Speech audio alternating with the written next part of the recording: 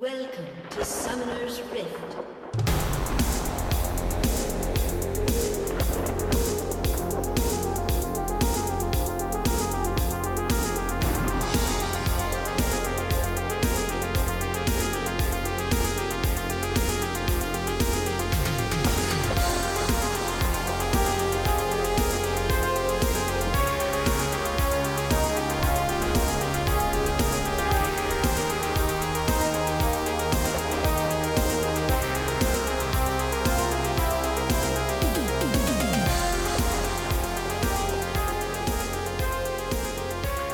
Hello, and welcome to We Are the Champions, an investigative criticism podcast about the world of League of Legends.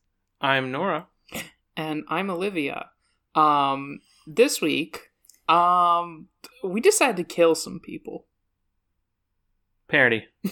In Minecraft. In Minecraft. Yeah, okay. Yeah, we really, we need to go B, but first we need that 2,000 gold, so... Look at you. I forgot that there is even a game associated with League of Legends. The game is rolling a random number every week. Damn. But when we rolled a random number this week, it just said kill. Yeah. When we rolled a random number, the Excel spreadsheet started flashing, and there were, sort of an alarm went off. There's a containment breach, and we've got to purge the facility for the safety of all researchers involved. I don't know what I'm doing here. I'm just going to be honest. I have been low motivation on this podcast. I feel like we've had more episodes than I would like, where I just don't have much to say on the podcast. And I think that's because, at its core, League of Legends is not that interesting. The world of League of Legends that we are here to describe to you is not rigorously designed. Mm-hmm. And it's not even very, what is an adverb for, putting in effort? Rigorously? No, rigorously is, according to some kind of, framework or structure, right? With rigor, but I don't know, okay, we got a Moo this week, right? And what are you gonna say about a Moo? He's a sad mummy. He's a sad mummy. Sorry if you're in a Moo fan, but people who like a Moo, he's nice. he's nice. Well, actually, he's very sad. If you hear things in the background, that's just because a small cat has a drink. Yeah, and another thing is there was one week where we were going to have Autumn come in as a guest, and then we just hung out with Autumn for 2 hours, and at no point did we want to turn on the microphones and start the podcast, because it was I'm worried it's just going to be a more boring podcast than just hanging out. And so, that's a problem, right? I think that's a problem with your ongoing podcast. So we talked it over, right? And whose suggestion was it?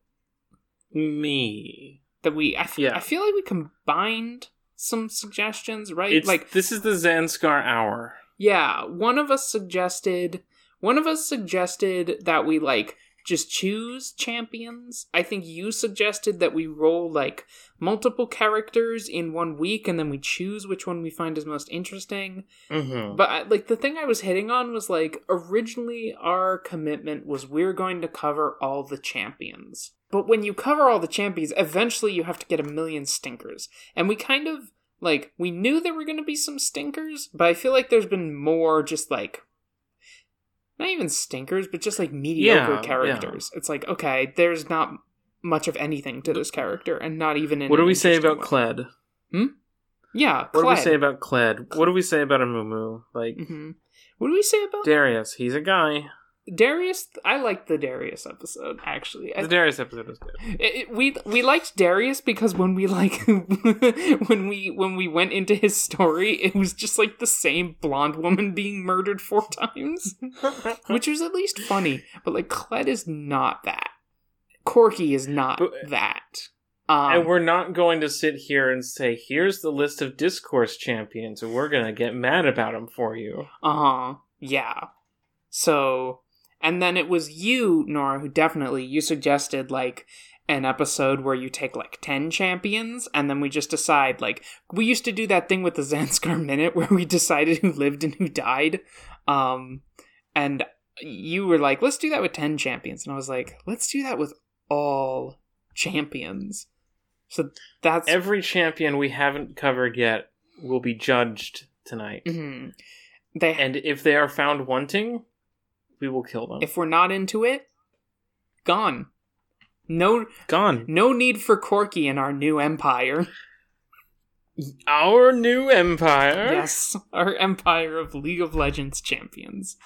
Yeah. So, like, we will tell you what all the characters are. We will read their little blurb, but we will not in-depth cover and, like, go over every skin of, like you said, Corky is probably not going to make it. Yeah. Spoilers. If we read the blurb and we go, oh, that sounds interesting, we're going to do an episode on it. If we read a blurb and we go, I feel like I know everything I need to know about this guy. Yep. I'm not sure how well my sound effects are showing up. Who can do a gun noise? Molly, probably. Probably. We need to get Molly on the podcast. Yeah, get Molly on the podcast. And this is not binding. This is not a binding resolution. If Ghosts exist in League of Legends. Ghosts exist in League of Legends. Ghosts do exist. If somebody is like, if a friend, say we get Molly, and she's like, oh, I really wanted to do a Corky episode. And we're like, really? And she's like, yeah, Corky's great. And she, like, tells us a little bit about Corky. And we're like, oh, that does sound like it would be fun, actually. We can bring Corky back and do a Corky episode. But this is just, we are trying to get out the chaff. Yeah, that's the Weekend at Bernie clause. We reserve the right to Weekend at Bernie any character that we kill. I've never seen Weekend at Bernie's. That's alright. I assume it's nobody remembers anything about it except the premise for a reason. Probably. I'm guessing it's probably just I'm gonna guess here, an 80s sex comedy. Alright, so I have tabs for every single champion that we have not covered open. And I have the Journal of Justice. I like how one of these categories in the Journal of Justice spreadsheet is redeemed. Nobody here is redeemed. They will either be redeemed or condemned by us. Yeah, but like even the ones who are redeemed, they're not redeemed so much as they're spared.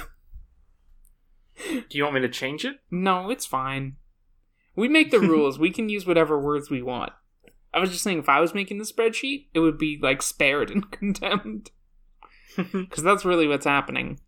We are definitely going to take some champions and be like, oh, that sounds like a disaster. Saving that one. Let's save that one. So, yeah. Shall we get a move on? Yeah. Are we going alphabetical? We are going alphabetical, starting with... and I'm also referencing our spreadsheet, just so I can say their numbers. We are starting with champion number 1, Aatrox. Aatrox. Aatrox. Once honored defenders of Shuruma against the Void, Aatrox and his brethren would eventually become an even greater threat to Runeterra, and were defeated only by cunning mortal sorcery. But after centuries of imprisonment, Aatrox... Aatrox, I gotta stop doing this, was the first to find freedom once more, corrupting and transforming those foolish enough to try and wield the magical weapon that contained his essence. Now, with stolen flesh, he walks Runeterra in a brutal approximation of his previous form, seeking an apocalyptic and long overdue vengeance. What's your instinct? I think Aatrox is cool. Okay. You think he's cool.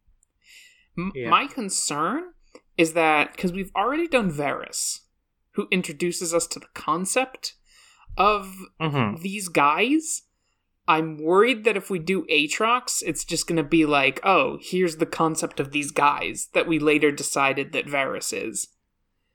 You know? So that's my worry. Yeah. I'm fine with saving him for now. And maybe we come back to him and we And after we read his lore, we go, there's not much here. We can also kill somebody that we originally save. Yeah, that's true. Non-binding. But I think this is the point of this exercise is to get out the obvious cases, you know? So I'm fine with redeeming him for now. Okay. Then I will inscribe his name on the wall of the redeemed. Aatrox. I listened to the Champion Spotlight. It's Aatrox. I know. I was just doing Aatrox because he's got 2 A's. Because this is a fantasy IP. All right. So the next champion is champion number 3, Akali, the rogue assassin. Abandoning the Kinku Order and her title of the Fist of Shadow, Akali now strikes alone, ready to be the deadly weapon her people need. Though she holds on to all she learned from her master Shen, she has pledged to defend Ionia from its enemies 1 kill at a time. Akali may strike in silence, but her message will be heard loud and clear. Fear the assassin with no master. I say kill. I'm not thrilled. Akali's a big one, though. Yeah, but, we've done some ones that are big ones, and there's been nothing. Yeah. I just don't see what's unique or interesting about her. Beyond, she's League of Legends sexy girl. She is League of Legends sexy girl. I feel like, I feel like the League of Legends sexy girls are going to be the worst of them, you know? Because their whole character thing is just to be sexy. Yeah. Okay. I'm sorry. Death for Akali. Death for Akali. Death for Akali for 1,000 years. I'm sorry, but we're going to have to do this, you know? I know, it hurts. It hurts, but we're making a better world. Next champion is number 4. Champion number 4, Alistar, the Minotaur. Always a mighty warrior with a fearsome reputation, Alistar seeks revenge for the death of his clan at the hands of the Noxian Empire. Though he was enslaved and forced into the life of a gladiator, his unbreakable will was what kept him from truly becoming a beast. Now free of the chains of his former masters, he fights in the name of the downtrodden and disadvantaged, his rage as much as a weapon as his horns, hooves, and fists. I say save. I say save. This guy's pretty cool. This guy could be kind of cool. This guy could be kind of I like Minotaurs. I think they're cool. Yeah, they're cool. Alright. So we are saving Alistar. Next up is champion number 5, Amumu. Amumu, the sad mummy. Legend claims that Amumu is a lonely and melancholy soul from ancient Shurima, roaming the world in search of a friend. Doomed by an ancient curse to remain alone forever, his touch is death, his affection ruin. Those who claim to have seen him describe a living cadaver, small in stature and wrapped in creeping bandages. Amumu has inspired myths, stories, and folklore told and retold for generations, such that it is impossible to separate truth from fiction. Amumu. Okay. I say we give this man his final death. Yeah. It's just they wanted to say doomed by an ancient curse to remain forever alone. Yeah.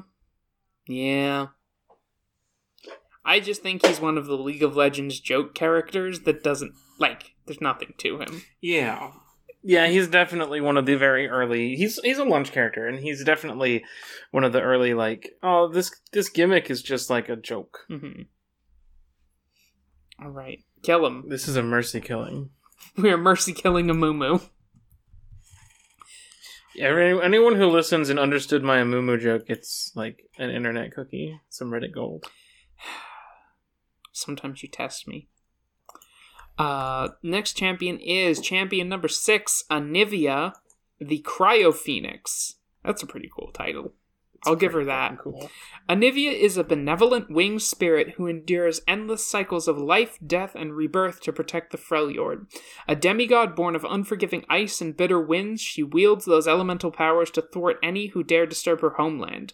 Anivia guides and protects the tribes of the harsh north, who revere her as a symbol of hope and a portent of great change. She fights with every ounce of her being, knowing that through her sacrifice, her memory will endure and she will be reborn into a new tomorrow.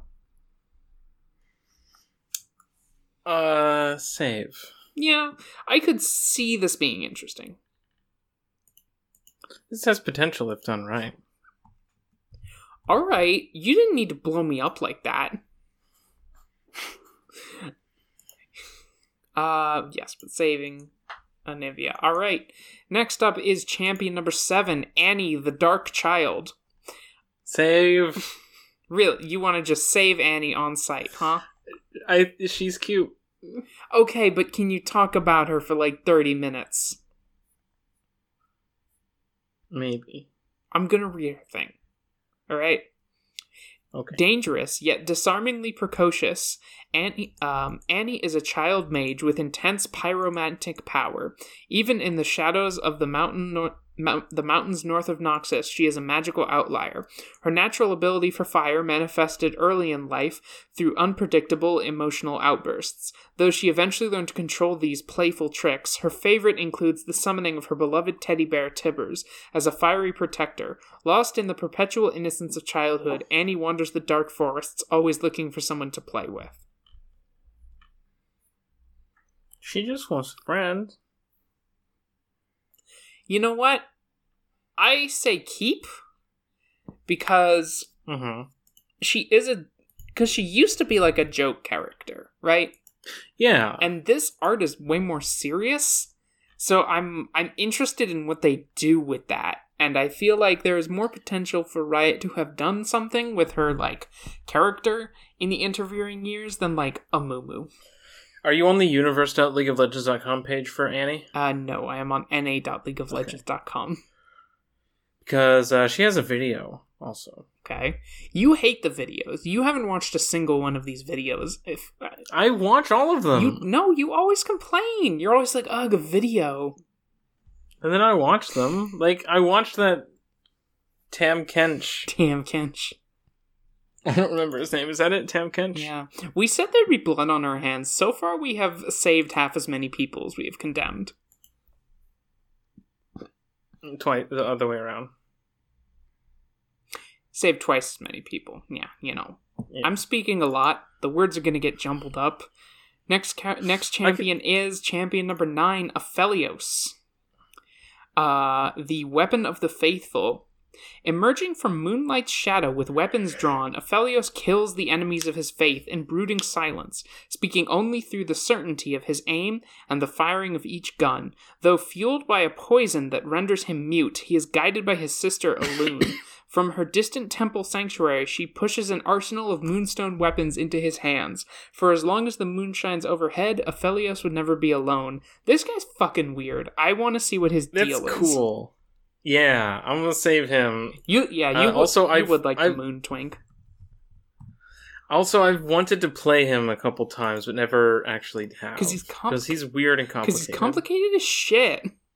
Like, unnecessary. You didn't need to Also, he is hot. I'm not gonna deny that. I'm not immune to League of Legends sexy twink. League of Legends moon twink. Alright. Let's save Aphelios. Next character is champion number 10, Ashe, the Frost Archer. Hell yeah. Iceborn War Mother of the Avarosan tribe, Ashe commands the most populous horde in the north. This is hard, okay? This text is fucking small. I'm gonna make you read some of these later. I'll read the next one. Stoic, intelligent, and idealistic, yet uncomfortable with her role as leader, she taps into the ancestral magics of her lineage to wield a bow of true ice. With her people's belief that she is the mythological hero Avarosa reincarnated, Ashe hopes to unify the Freljord once more by retaking their ancient tribal lands. I say we keep Ashe, because I know she has a lot of lore and, like, side comics and shit, and so... She's married. You know. I think we'll kill her husband, though. No. I think You literally can't. You literally can't. You just have to kill him twice. It's fine. No. We kill him, we read his... Aurelian soul. Really? You're just gonna... Some husband you would be interrupting me. Yeah. We talked about this. You would be the husband. Interrupting me. Not letting me speak. God. Aurelian's soul once graced the vast emptiness of the celestial realm with wonders of his own devising, but was tricked by the aspects of Targon into revealing the secrets of a sun that he himself created. His awesome power was channeled into immortal god warriors to protect the apparently insignificant world of Runeterra. Now desiring a return to his mastery of the cosmos, Aurelian's soul will drag the very stars from the sky if he must, in order to regain his freedom. This guy sounds like a real bitch. Let's talk about him. Yeah. He also has, like... He also has a borderline offensive gay voice. Targon Science had him tricked, bro. Oh, Targon Science had him tricked.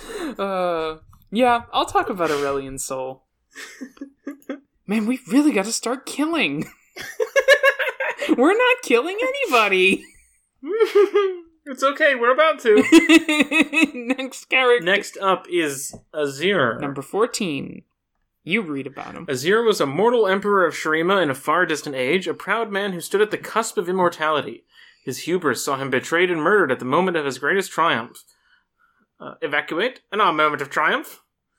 But now, millennia later, he has been reborn as an ascended being of immense power. With his buried city risen from the sand, Azir seeks to restore Shurima to its former glory. You really stopped in the middle of reading that to do a Star Wars reference, huh? Yeah, so he's a Chozo. Yeah, I am not thrilled. Nothing about it. The only thing that was interesting in that entire thing was, like, how did he get betrayed? And it's just gonna be, like, Renekton or some shit killed him. What do I care about that? I don't care about that. I feel like Renekton and Nasus serve Azir. Yeah, and so that's possible. He was betrayed by Renekton, right? Like, oh my god, there's so much lore. Oh my god, he has so much lore. I almost want to kill him on principle now. Like, fuck you. I ain't reading all that. There's 4 short stories. So are you saying keep him? I do kind of like his design, but no. I say kill. Kill the king. Dead.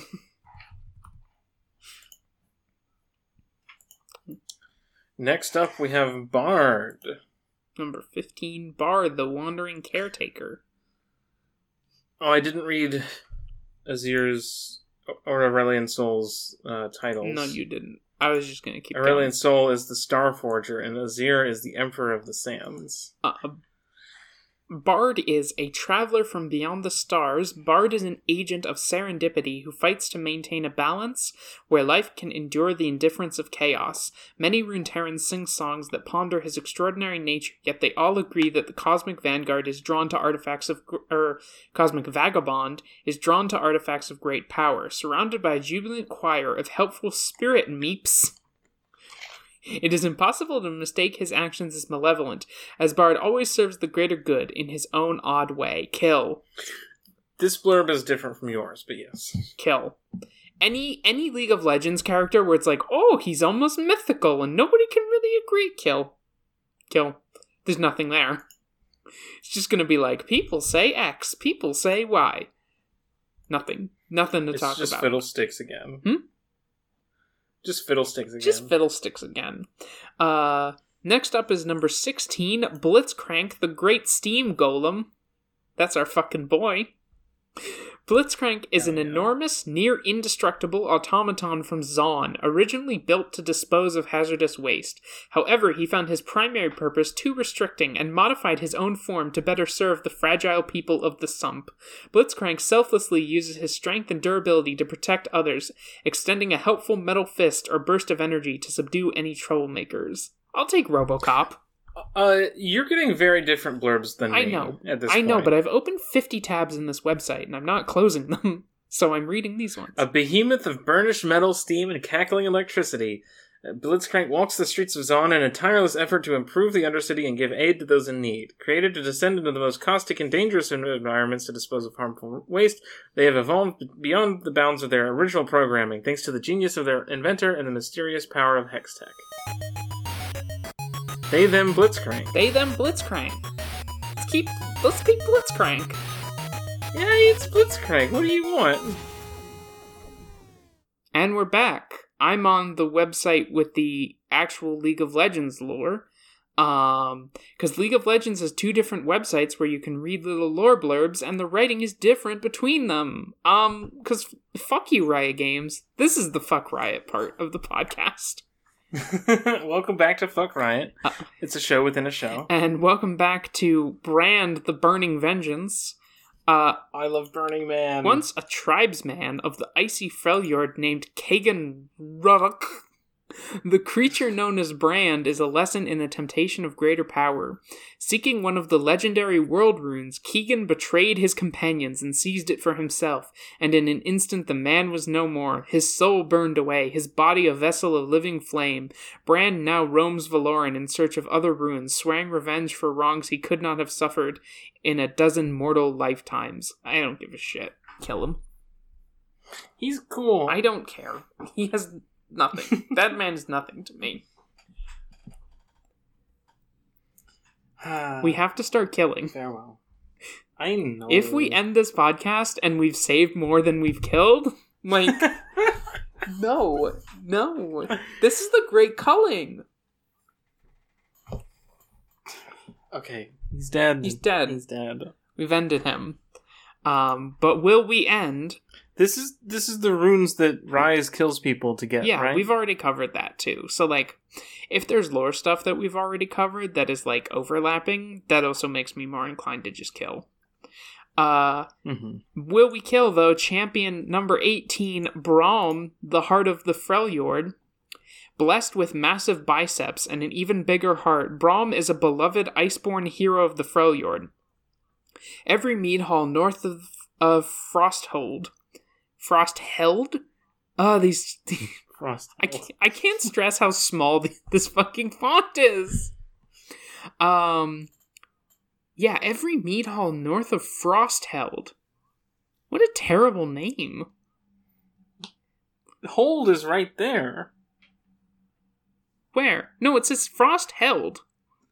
No, I know. I'm saying Riot. Yeah, Frosthold. You could have said Frosthold. That would have made sense. The hold that is frosty, right? Like, yeah, exactly. Shut the fuck up, Riot. Anyway, every mead hall north of Frostheld toasts Braum's legendary strength and tells tales of how he felled a forest of oaks in a single night, and punched an entire mountain into rubble. With his shield, an enchanted vault door forged in ages past, Braum roams the frozen north as a cheerful protector, helping the vulnerable as he works toward his dream of a peaceful Freljord. I say dead. I say dead. He is just a funny Russian man and a Chuck Norris reference. So, get him out of here. Yeah. Get him. He's League of Legends funny man, which is just as bad as League of Legends sexy. Those are the 2 genders. You can be League of Legends funny man or League of Legends sexy girl. You know who else? Speaking of League of Legends sexy girl, the next champion is champion number 19, Caitlyn, the Sheriff of Piltover. Dead. ACAB, dead. ACAB. ACAB means League of Legends sexy girl.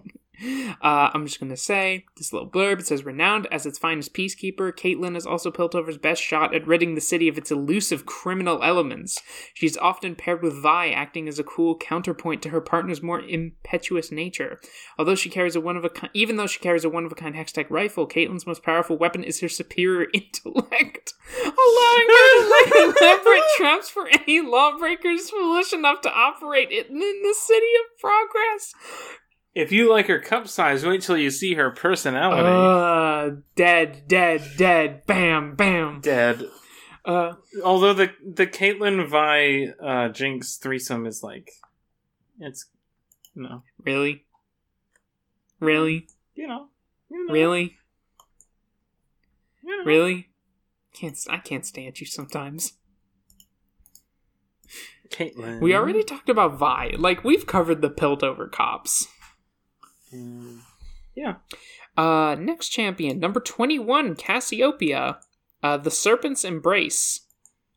Cassiopeia is a deadly creature bent on manipulating others to her will. Young and most beautiful daughter of the noble Ducoteau family of Noxus, she ventured deep into the crypts beneath Shurima in search of ancient power. There she was bitten by a gruesome tomb guardian, whose venom transformed her into a viper-like predator. Cunning and agile, Cassiopeia now slithers under the veil of night, petrifying enemies with her baleful gaze. Kill.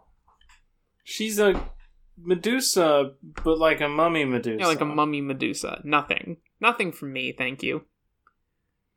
She's Cat's sister, if that matters at all. I don't think it matters at all. I'm not even sure we're gonna keep Katarina. Why would I keep her sister? Dunno. Dead. Next up is Cho'Gath, the Void. Mm-hmm.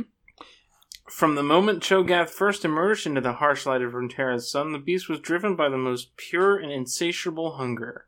A perfect expression of the Void's desire to consume all life, Cho'Gath's complex biology quickly converts matter into new bodily growth, increasing its muscle mass and density, or hardening its outer carapace like organic diamond. When growing larger does not suit the Void Spawn's needs, it vomits out the excess material as razor-sharp spines, leaving prey skewered and ready to feast upon later. Sorry, Cho'Gath, that seems to me a case of nothing going on under the hood. Once it starts describing... it starts describing a character's, abilities in League of Legends, you know they have nothing. Speaking of having nothing... Just because we made fun of him several times already, but here's number 24, Corki, the Daring Bombardier. The young Yordle pilot Corki loves two things above all others, flying and his glamorous mustache, though not necessarily in that order. After leaving Bandle City, he settled in Piltover and fell in love with the wondrous machines he found there. He dedicated himself to the development of flying contraptions, leading an aerial defense force of seasoned veterans known as the Screaming Yip Snakes. Calm under fire, Corki patrols the skies around his adopted home and has never encountered a problem that a good missile barrage couldn't solve.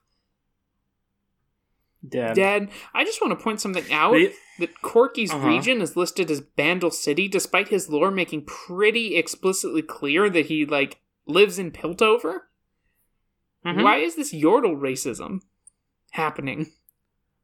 You are what you were born into, after all. Anyway, sorry, Corki. ACAB. Let me add Corki. Diana. Scorn of the Moon.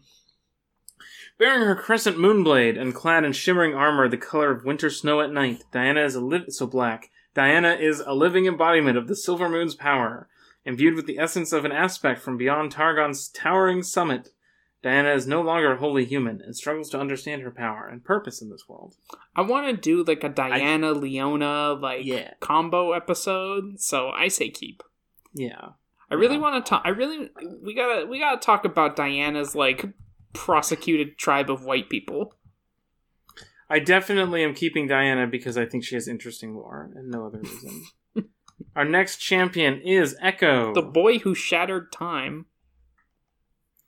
A prodigy from the rough streets of Zaun, Echo manipulates time to twist any situation to his advantage. Using his own invention, the Z-Drive, he explores the branching possibilities of reality to craft the perfect moment. Though he revels in his freedom, when there's a threat to his friends, he'll do anything to defend them. To outsiders, Echo seems to achieve the impossible the first time, every time. I say keep. Echo's cool.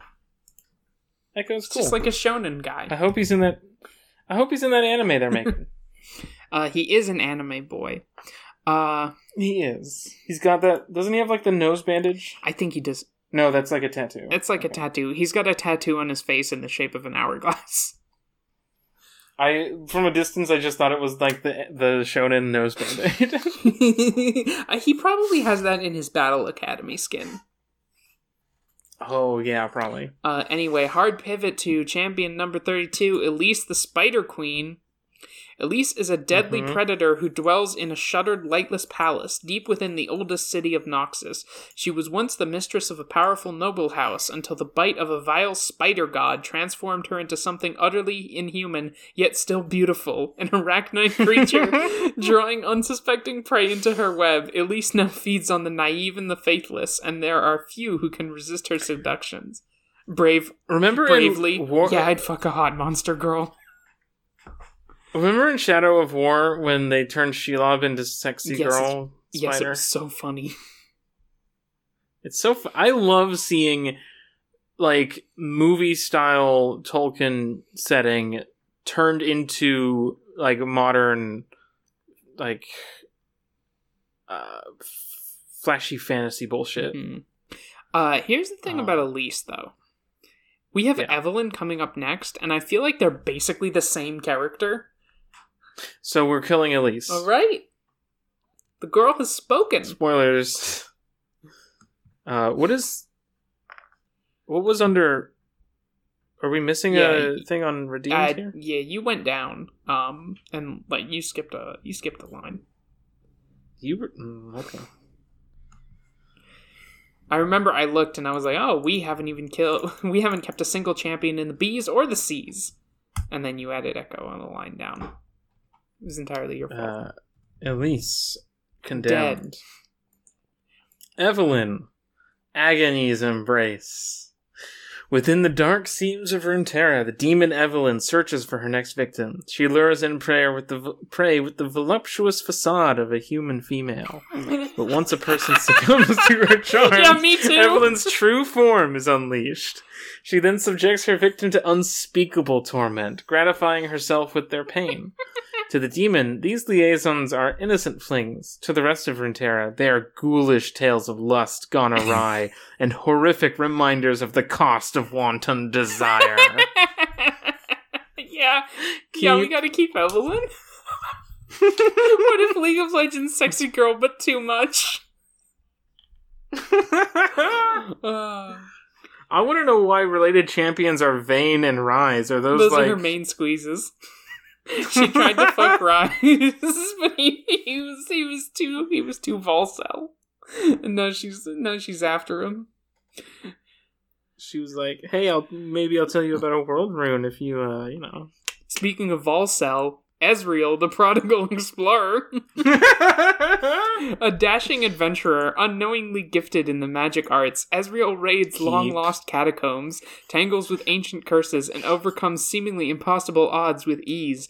His courage and bravado knowing no bounds, he prefers to improvise his way out of any situation, relying partially on his wits, but mostly on his mystical Shuriman gauntlet, which he uses to unleash devastating arcane blasts. One thing's for sure, whenever Ezreal's around, trouble isn't too far behind, or ahead, probably everywhere. What if Indiana Jones was League of Legends twink? But we love him. But we love him for that. We love him. We want to bully Ezreal. I want to kick him in the face. Also, one thing about Ezreal, before I move on, if you look like this DM, our next character is Fiora, the Grand Duelist. Hold on. If you look like this, DM me. Me first. Fiora? Yeah, if you look like Fiora, you can DM me. Yeah. You can DM me. The most feared duelist in all Valorant, Fiora is as renowned for her brusque manner and political cunning as she is for the speed of her rapier. Born to the noble Laurent family in Demacia, Fiora claimed the household from her father in the wake of a scandal that nearly destroyed them. Now she is dedicated to restoring the Laurent to their rightful place among the great and good of the kingdom.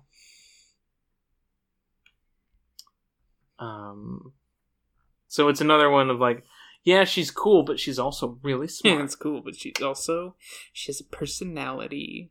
I'm fine with keeping her. Yeah, I'm fine with very normally. I'm fine with keeping Fiora.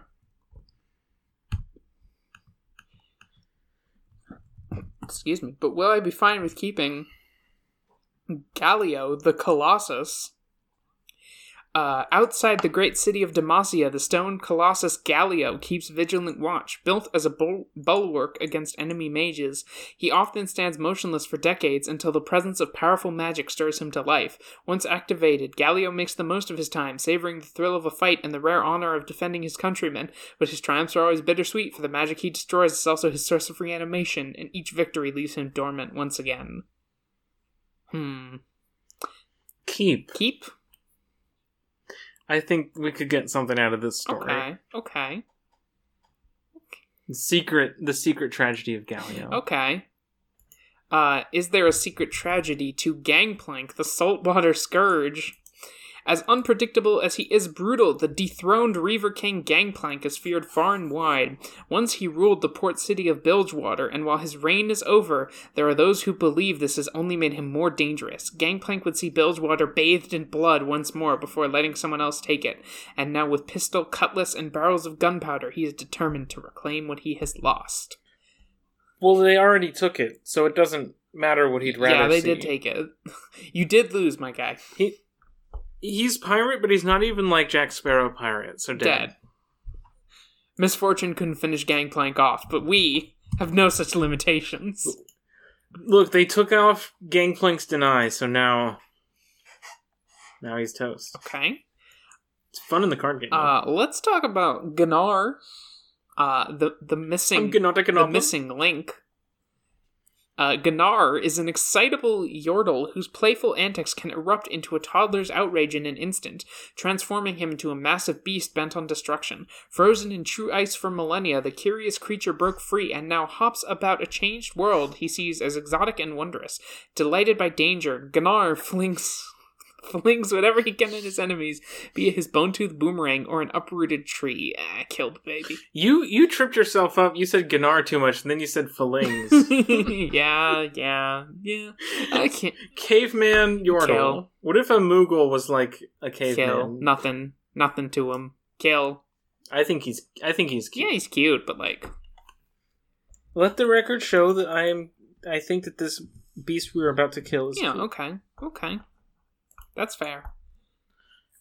Gragas, the rabble-rouser, dead. Equal parts jolly and imposing, Gragas is a massive, rowdy brewmaster on his own quest for the perfect pint of ale. Hailing from parts unknown, he now searches for rare ingredients among the unblemished wastes of the Freljord, trying each recipe as he goes. Often intoxicated and extremely impulsive, he is legendary for the brawls he starts, which often end in all-night parties and widespread property damage.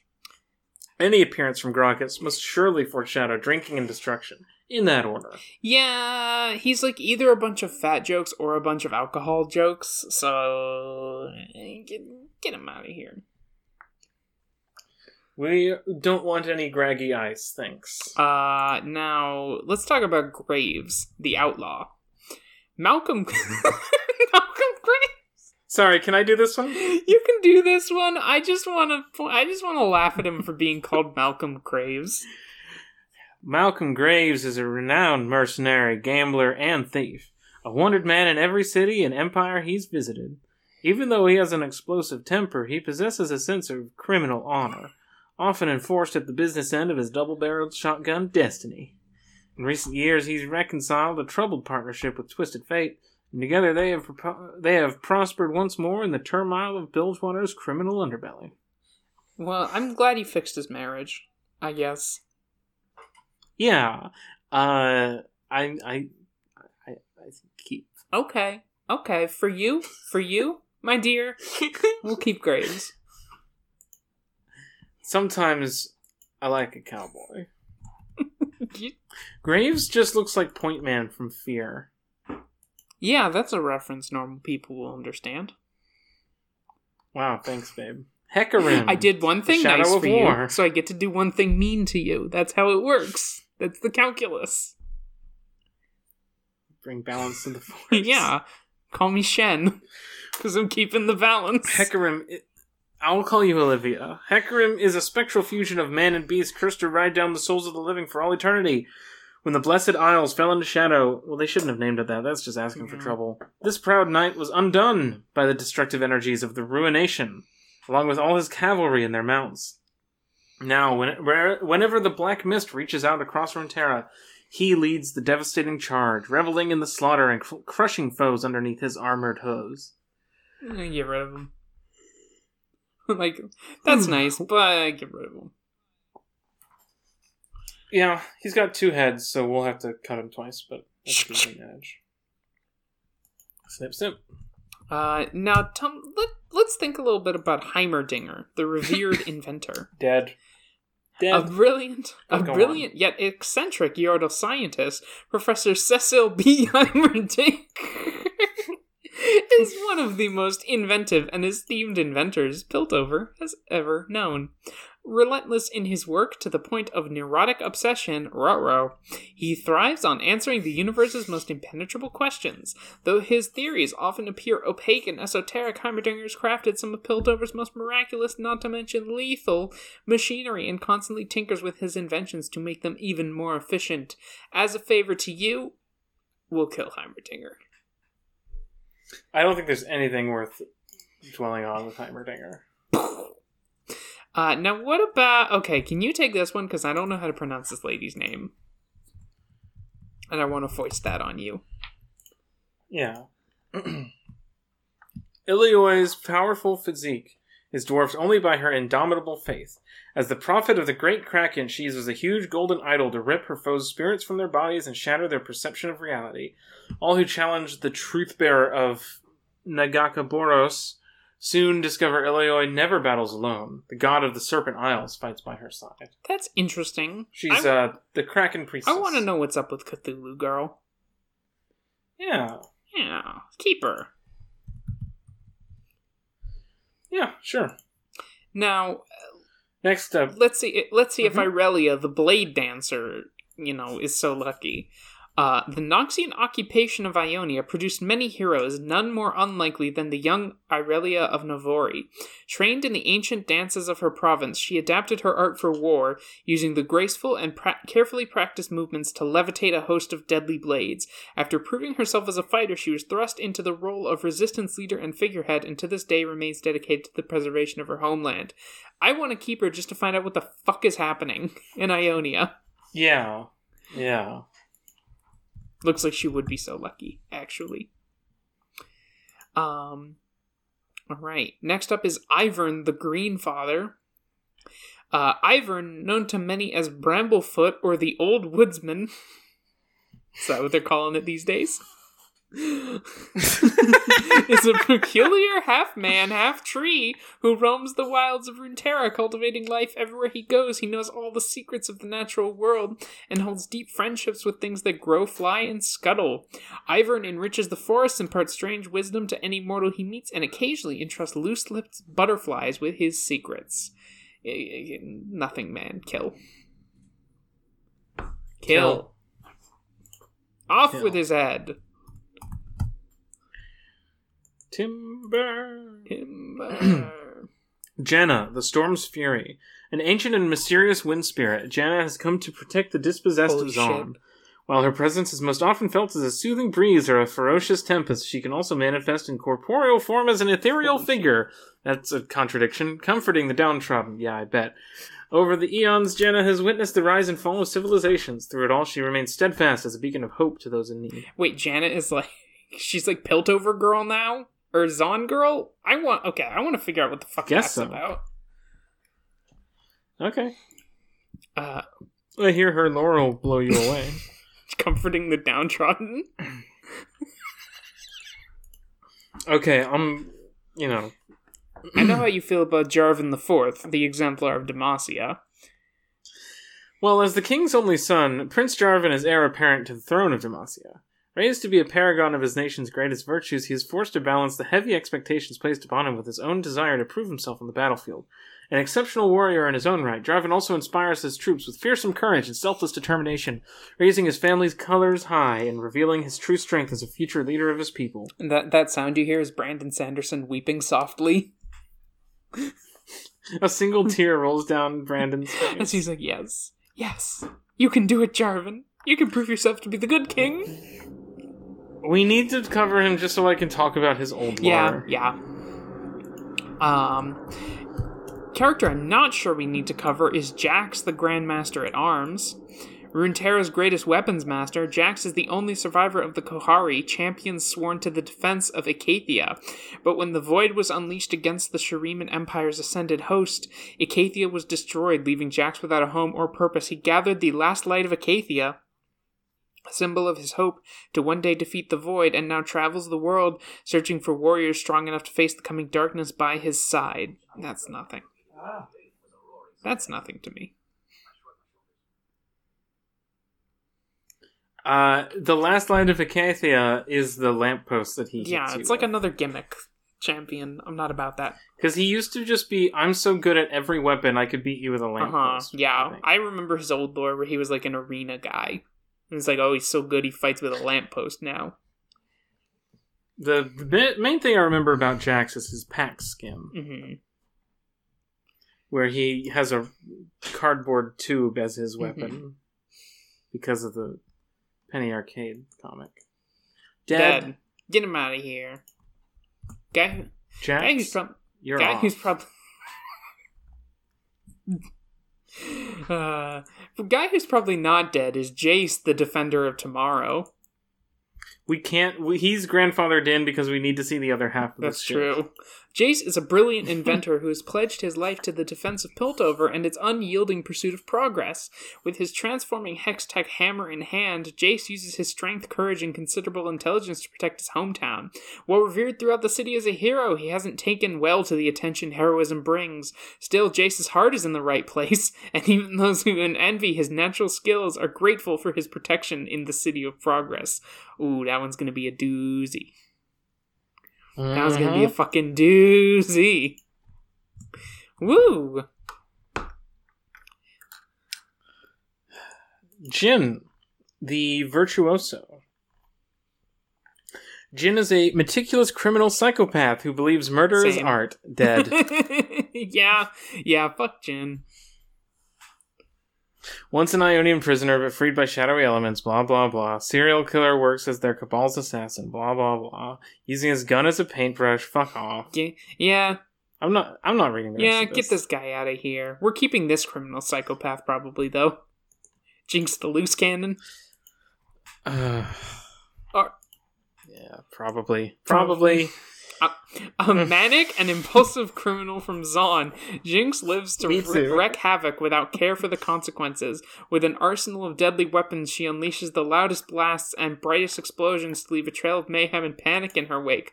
Jinx despises boredom and gleefully brings her own chaotic brand of pandemonium wherever she goes. I mean, we could kill her, but I feel like there's kind of like the iconic argument, you know? That didn't hold up for Akali, but, I see how it is. I just want to talk about, like, her weird fucking, like, Disney princess heritage. I don't know. I'm fine with killing her for fairness' sake, though.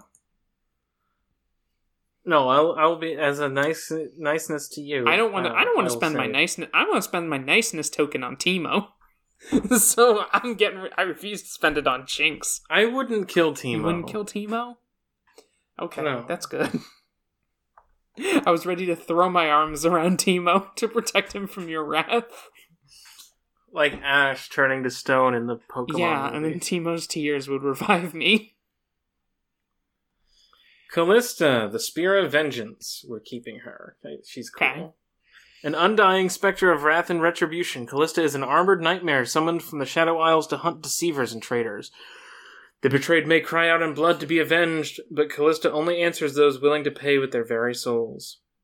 Those who become the focus of Callista's wrath should make their final peace, for any pact sealed with this grim hunter can only be ended by the cold, piercing fire of her soul spirit. Yeah, she is cool. Let's keep her.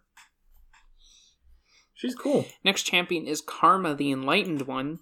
No mortal exemplifies the spiritual traditions of Ionia more than Karma. She is the living embodiment of an ancient soul, reincarnated countless times, carrying all her accumulated memories into each new life, and blessed with power that few can comprehend. She's done her best to guide her people in recent times of crisis, though she knows that peace and harmony may only come at a considerable cost both to her and the land she most holds dear. Man, I don't want to deal with that. I just don't want to deal with all that.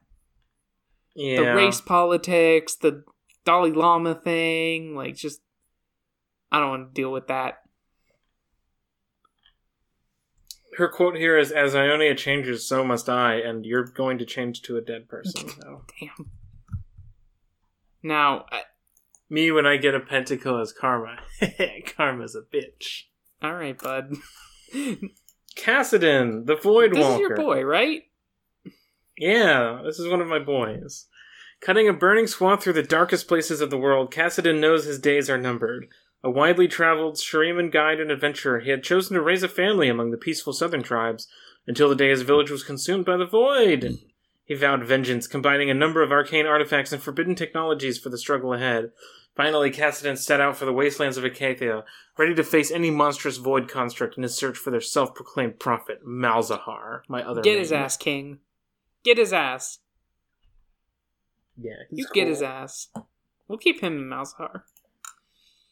But will we keep Katarina the Sinister Blade? Decisive in judgment and lethal in combat, Katarina is a Noxian assassin of the highest caliber.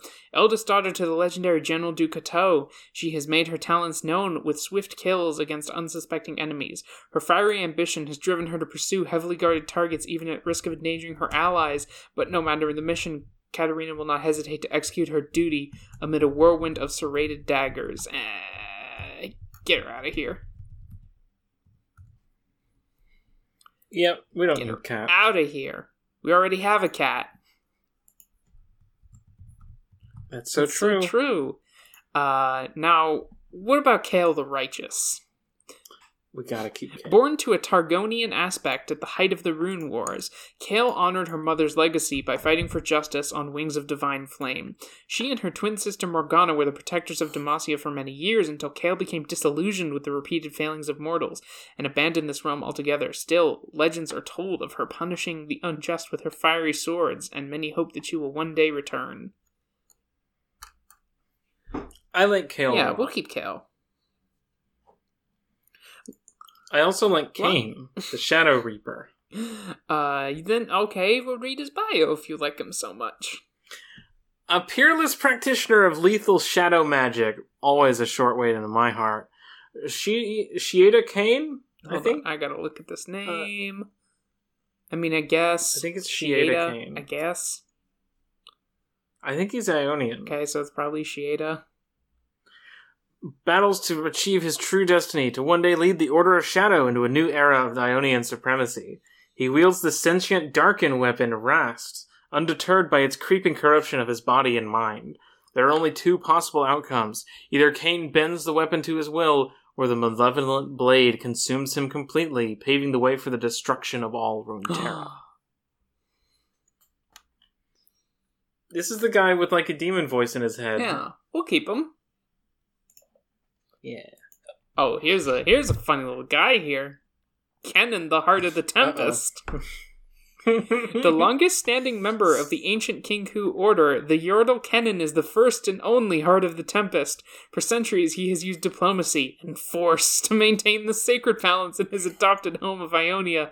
Lightning fast and bearing the wisdom of a long and storied life, Kennen works with the Eye of Twilight Shen to protect the fragile harmony of the First Lands with a whirling storm of shuriken and devastating electrical energy. I want to see what's up with Kennen. Oh, but you wouldn't keep the other teammate of his, Akali. No. But, Akali is not a little Yordle ninja. Also, Akali left. She's not his teammate. She left. They have matching outfits. Yeah, but Akali quit. She quit. Regardless. Kha'Zix, the Void Reaver. The void grows and the void adapts. In none of its myriad spawn are these truths more apparent than Kha'Zix. Evolution drives the core of this mutating horror, born to survive and to slay the strong. Where it struggles to do so, it grows new, more effective ways to counter and kill its prey. Initially a mindless beast, Kha'Zix's intelligence has developed as much as its form. Now the creature plans out its hunts, and even utilizes the visceral terror it engenders in its victims. I'd say get rid of. It's just like the alien to Rengar's Predator. Yep.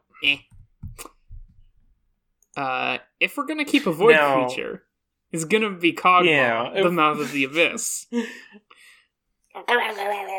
Belched forth with a rotting void from a rotting void incursion deep in the wastelands of Acacia, Cogmaw is an inquisitive yet putrid creature with a caustic, gaping mouth. This particular void spawn needs to gnaw and drool on anything within reach to truly understand it. Though not inherently evil, Cogmaw's beguiling naivete is dangerous, as it often precedes a feeding frenzy, not for sustenance, but to satisfy its unending curiosity.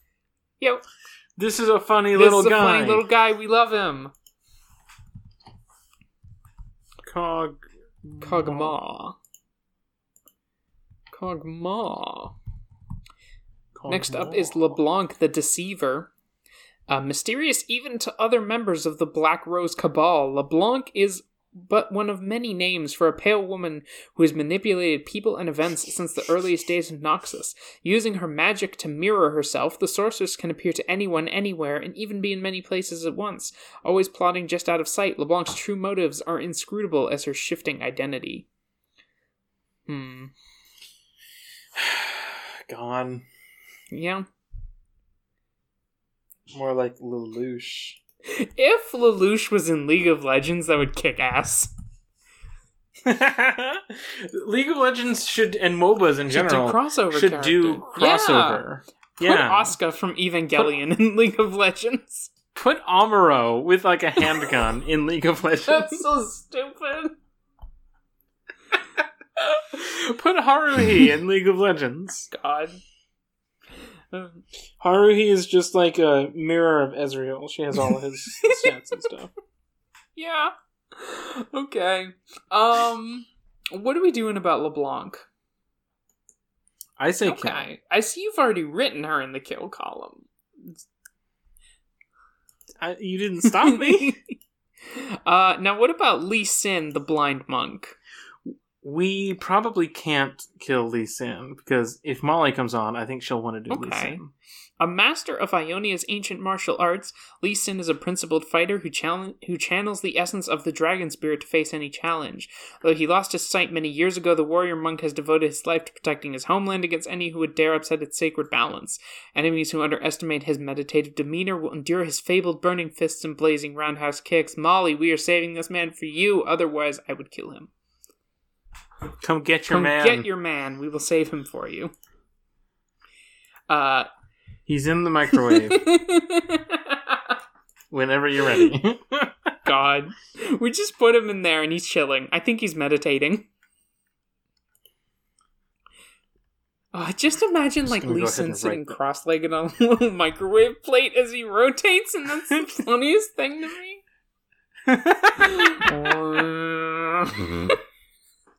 God. Is it just me, or is it getting hot in here? Alright, for that you have to read Leona's thing. Leona, the radiant dawn, imbued with the fire of the sun, the holy warrior of the soul, defends my life. Really?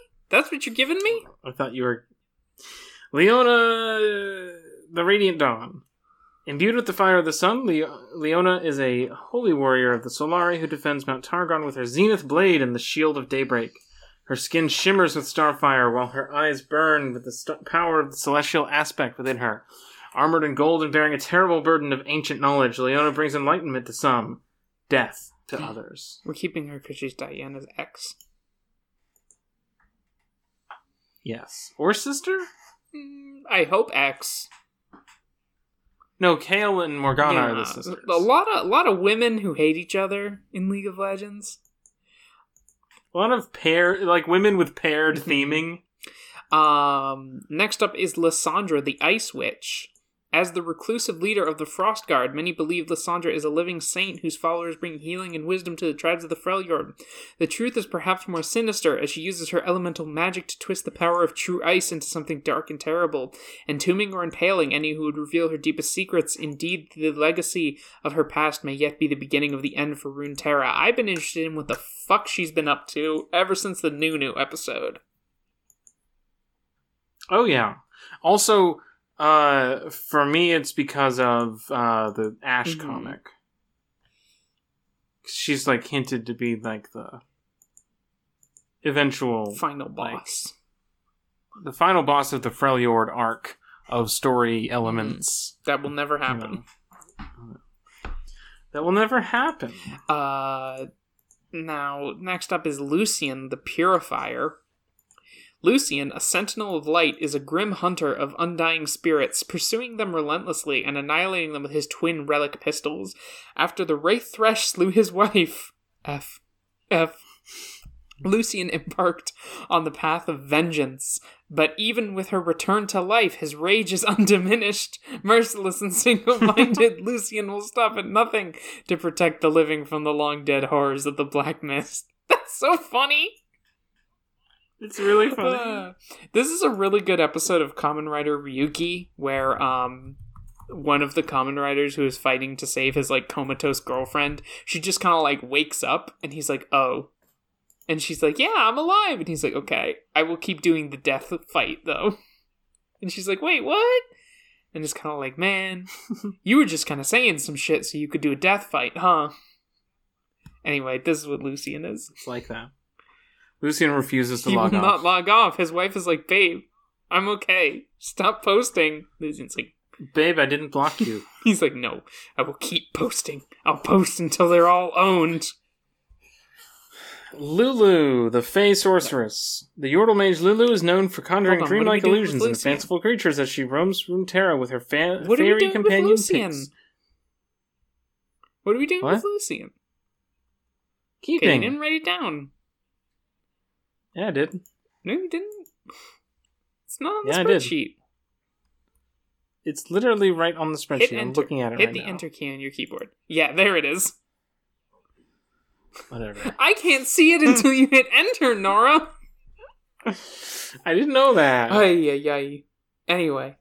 Lulu reshapes reality on a whim, warping the fabric of the world and what she views as the constraints of this mundane physical realm. While others might consider her magic at best unnatural and at worst dangerous, she believes everyone could use a touch of enchantment. I'm not feeling Lulu. I'm not feeling Lulu. Sorry, Lulu. But you know what I am feeling? What are you feeling? I smell something cooking. What is that? I don't know. I'm not at your house. It's Malphite. Oh. What about Lux? We did Lux. No, we didn't. We did Garen. Didn't we do Lux? We did Garen. We didn't do... I skipped over Lux. We gotta do Lux's comic. Okay. It's fucking nuts. Lux, the Lady of Luminosity. Luxana Crownguard hails from Demacia, an insular realm where magical abilities are viewed with fear and suspicion. Able to bend light to her will, she grew up dreading discovery and exile, and was forced to keep her powers secret in order to preserve her family's noble status. Nonetheless, Lux's optimism and resilience have led her to embrace her unique talents, and she now seeks to bring greater tolerance and understanding to her homeland. It's gonna suck. We gotta do the Lux comic. We gotta do the Lux. Okay, now you can read about your boy, Malphite. Malphite, Shard of the Monolith. I was doing it with what the rock is cooking. Like I smell. Yeah, it. I probably would have got it had I been thinking about Malphite at all. A massive creature of living stone, Malphite was born from the heart of the great Ixtali construct known as the Monolith. He has studied the elemental balance of Runeterra for centuries, using his tremendous strength to maintain order in a frequently chaotic world and crush the dark things that crawl beneath it. Now, roused all too often from his slumbers, Malphite endures the fluid temperaments of mortals in pursuit of the only cause worthy of the last of his kind. Okay, I'll keep him. He's a rock guy. We're back to saving more people than we're killing. Yeah. Listen, the stinkers are coming. I know this. Malzahar, Prophet of the Void. Here's what's going to be our problem is we're going to keep one character because they're cool, and then we're going to feel obligated to keep their other characters like associated. Anyway, Malzahar was my first main. Yeah. Tell me about Malzahar. A zealous seer dedicated to the unification of all life, Malzahar truly believes the newly emergent void to be the path to Runeterra's salvation. In the desert wastes of Shurima, he followed the voices that whispered in his mind all the way to ancient Acathia. Amidst the ruins of that land, he gazed into the dark heart of the void itself and was gifted new power and purpose. Malzahar now sees himself as a shepherd, empowered to bring others into the fold, or to release the voidling creatures that dwell beneath. I'd kill him, but you like him, so. I think he's cool. Next up is Maokai, the Twisted Treant. He's Ivern, but bigger. Maokai is a rageful, towering treant who fights the unnatural horrors of the Shadow Isles. He was twisted into a force of vengeance after a magical cataclysm destroyed his home, surviving undeath only through the waters of life infused within his heartwood. Once a peaceful nature spirit, Maokai now furiously battles to banish the scourge of unlife from the Shadow Isles and restore his home to his former beauty. Maokai voice, aren't you tired of being nice? Don't you want to go ape shit? He's just bigger, angrier Ivern. He's American box art Ivern. He means nothing to me. Oh man, we gotta start killing. We're so behind. Master Yi, the Wuju Bladesman. I feel like we got all we could out of Master Yi in the Wukong episode. Master Yi has tempered his body and sharpened his mind so that thought and action have become almost as one. Though he chooses to enter into violence only as a last resort, the grace and speed of his blade ensures resolution is always swift.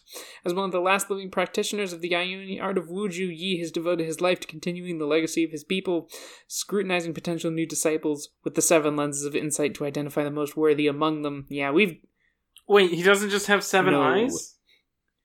Why would he have 7 eyes? Fuck off.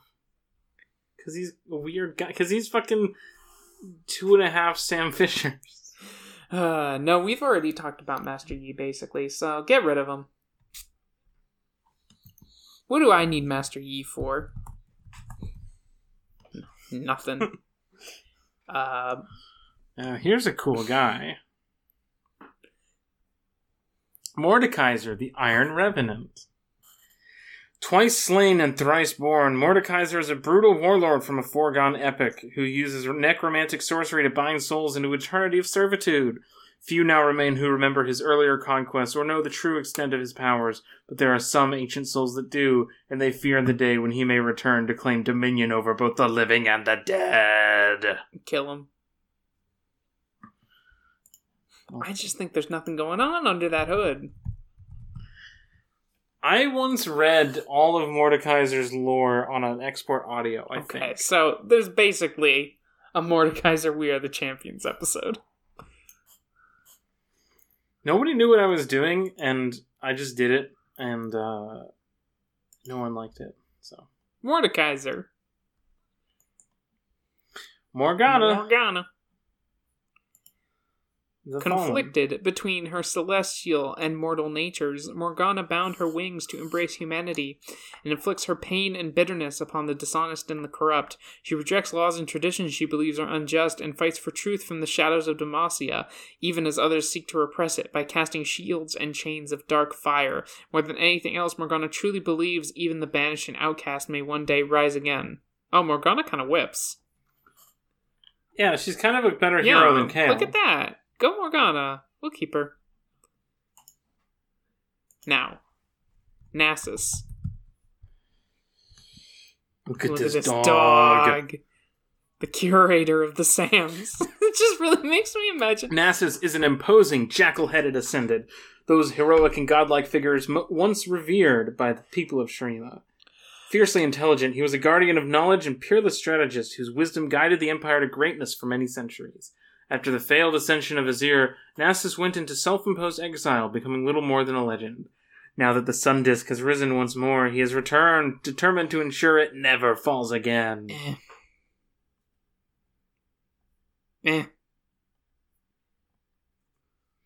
Yeah, the Egypt champions aren't that good. I like playing Nasus. You get a big Q. Get a big button. Hit the button. Half the guy's health goes away. It's pretty cool. Q. Yeah, it's pretty cool. You know what else is pretty cool? Nautilus, the Titan of the Depths. Yeah! A lonely legend as old as the first pier's sunken bilge water, the armored Goliath known as Nautilus roams the dark waters off the coast of the Blue Flame Isles. Driven by a forgotten betrayal, he strikes without warning, swinging his enormous anchor to save the wretched and drag the greedy to their doom. It is said he comes to those who forget to pay the bilgewater tithe, pulling them down beneath the waves with him, an ironclad reminder that none can escape the depths. Like, he's cool, but I just kind of feel like, you know, like, what else is there to him beyond being like a cool guy? He has a voice line in Legends of Runeterra that kind of sounds pretty close to a Nazi phrase. Yeah, he does say blood and salt, huh? Yeah, now get him out of here. Isn't Nico gay? Hey, Nico? You mean the Curious Chameleon? Yeah. Isn't she gay? Hailing from a lost tribe of Vestia, Nico can blend into any crowd by borrowing the appearances of others, even absorbing something of their emotional state to tell friend from foe in an instant. No one is ever sure where or who Nico might be, but those who intend to do her harm will soon witness her true colors revealed and feel the full power of her girl boss primordial spirit magic unleashed upon them. It didn't say girl boss. You were exaggerating. Nico does have a page on the LGBTQIA plus characters wiki. Okay, we gotta talk about Nico. I need to send you this. Biography. This section is in need of major improvement. Please improve this article by editing it. Appearance. This section is in need of major improvement. Please help improve this article by editing it. Personality. This section is in need of major improvement. Please help this article by editing it. Sexuality. Nico's the first gay champion officially recognized by Riot Games. Okay, we gotta talk about the first gay champion officially recognized by Riot Games. Sanctioned by Riot Games. Oh, man. But didn't they make Varus before Nico? Did they make Varus gay later? Varus himself isn't Okay. gay. Did they make the soup Varus is made out of gay later? I don't know. Here's 2018. Nico revealed to be League's first openly LGBTQ champion. Yeah, we'll talk about that.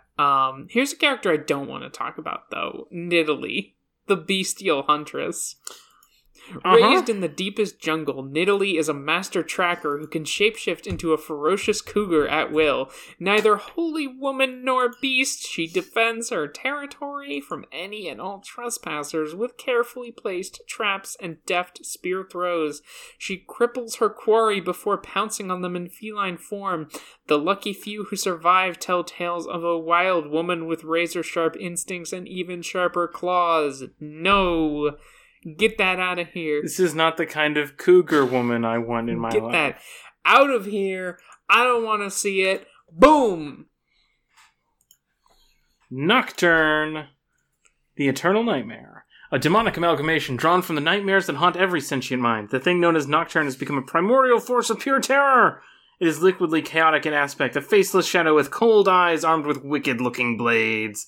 After freeing itself from the spirit realm, Nocturne now continually descends on the waking world to feed on the kind of fear that can only thrive in true darkness. Nah. Get him out of here. Get him out of here. Get out of here, Nocturne. Having a moment. Olaf, the Berserker. An unstoppable force of destruction, the axe-wielding Olaf wants nothing but to die in glorious combat. Hailing from the brutal Freljordian peninsula of Lokvar, he once received a prophecy foretelling his peaceful passing, a coward's fate, and a great insult among his people. Seeking death and fueled by rage, he rampaged across the land, slaughtering scores of great warriors and legendary beasts in search of any opponent who could stop him. Now a brutal enforcer for the Winter's Claw, he seeks his end in great wars to come. Well, oh, he works for Lysandra. No, he works for Sejuani. Oh, so, if you want death, my bud, here you go. Rip. I feel like... Should we do a separate... You know who I feel like? I feel like John like? Gaius. Just being like... Well, what's it gonna be, bud?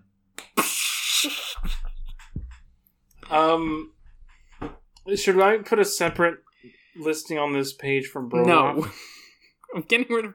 We can't say no, Broloff. I killed Olaf because I wanted to kill Broloff. Damn.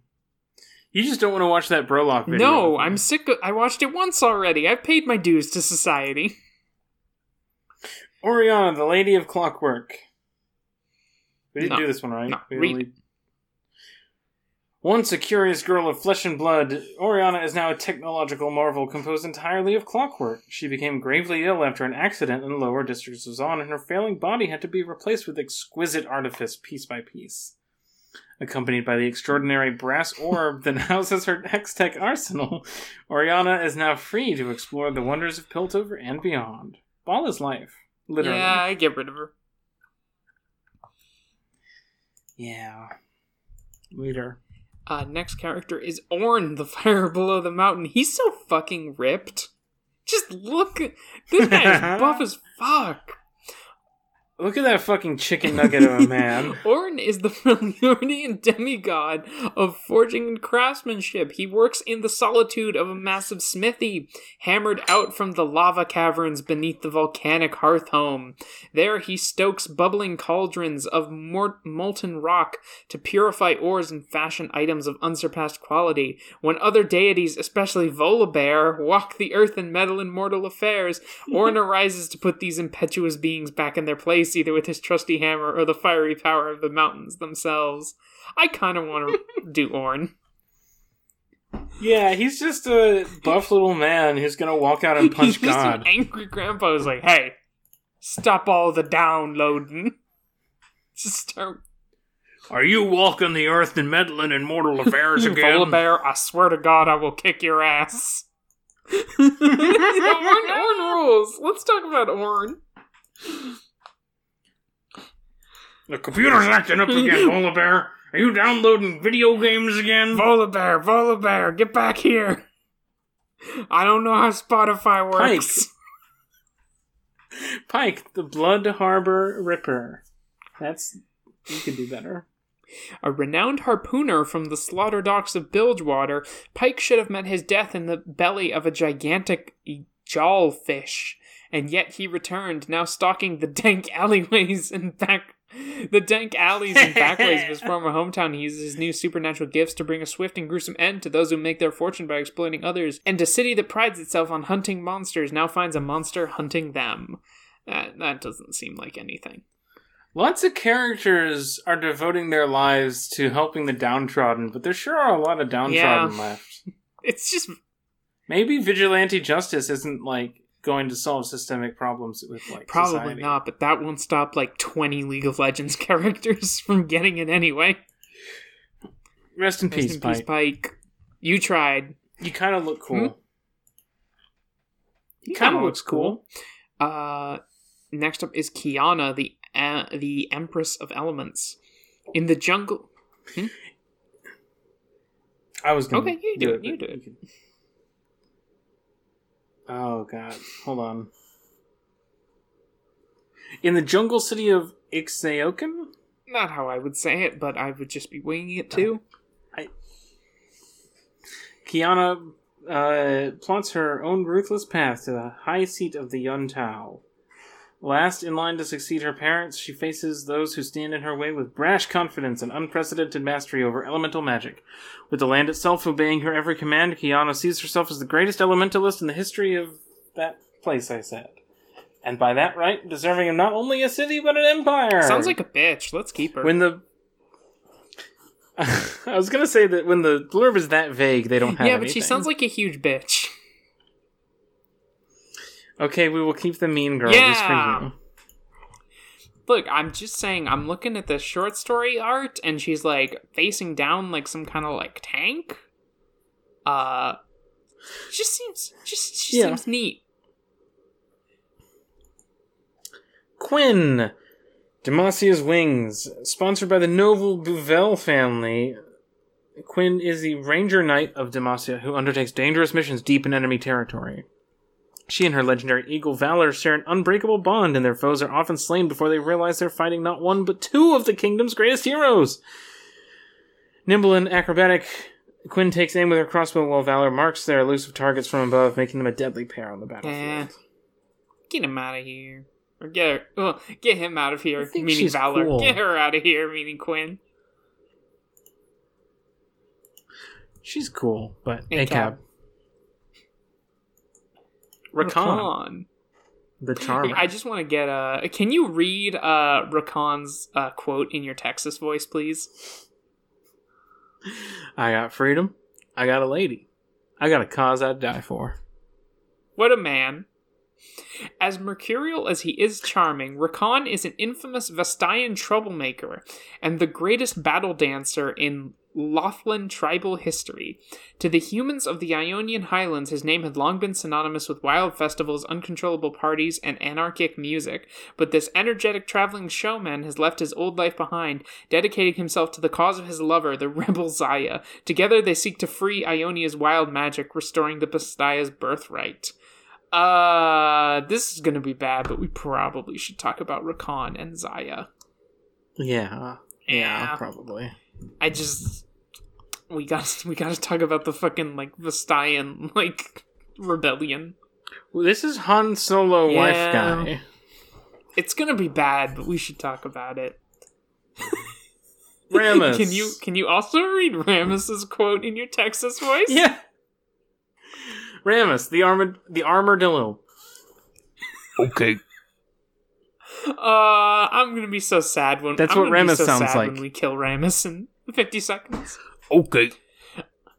His, like, only voice line is okay. Idolized by many, dismissed by some, mystifying to all, the curious being Ramus is an enigma, protected by a spiked shell. He inspires increasingly disparate theories on his origin wherever he goes, from demigod to sacred oracle to a mere beast transformed by magic. Whatever the truth may be, Ramus keeps his own counsel and stops for no one as he roams the Shuriman desert. Literally nothing going on, but killer character design. Love that man. That's a funny little guy. That's a funny little guy. He's great. Okay. Do you remember the Armadillo 3DS game that Nintendo made?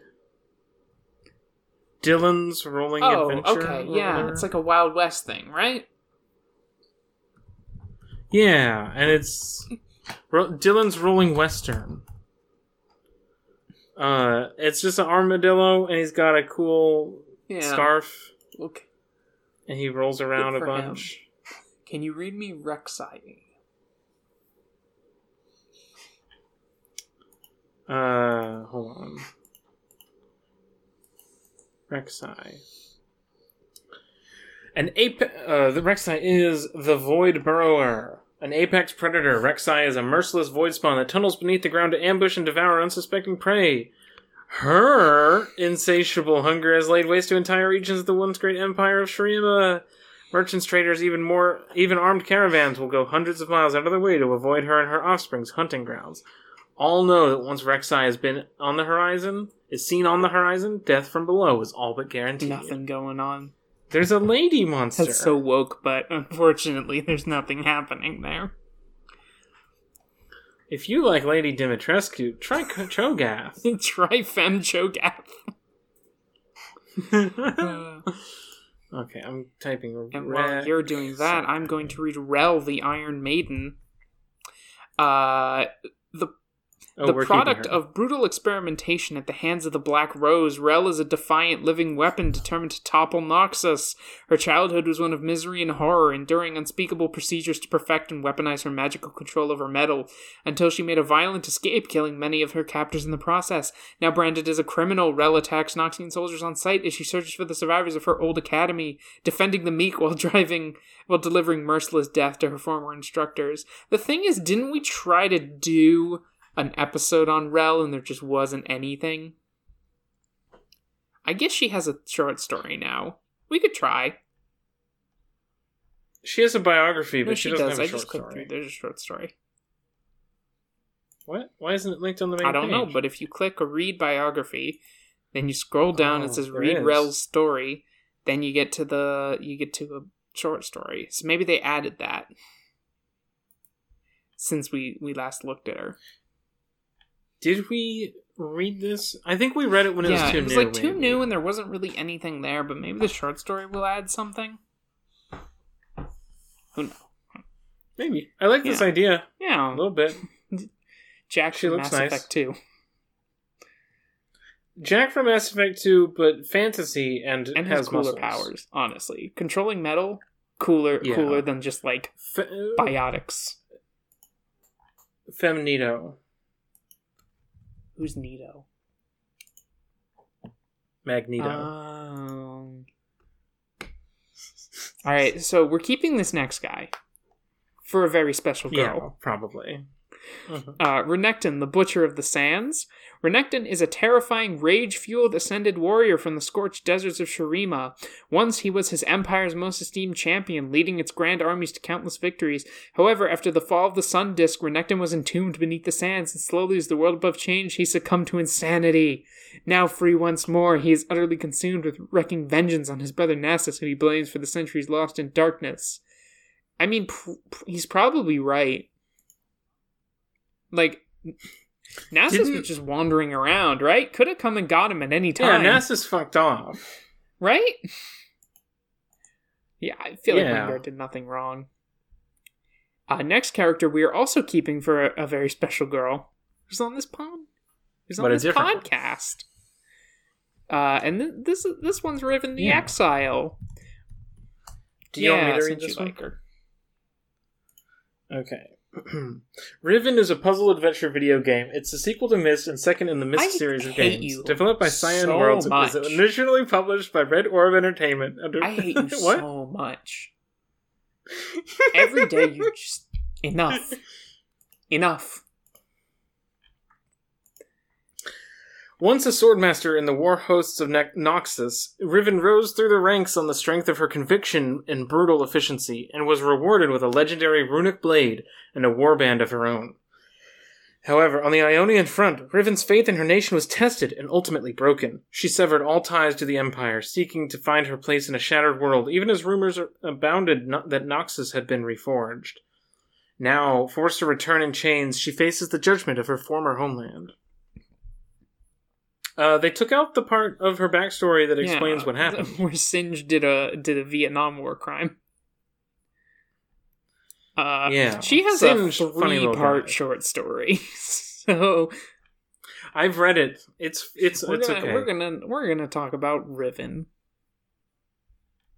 I read some Riven fanfiction, and then I managed to stumble across this and realize that it's the same thing.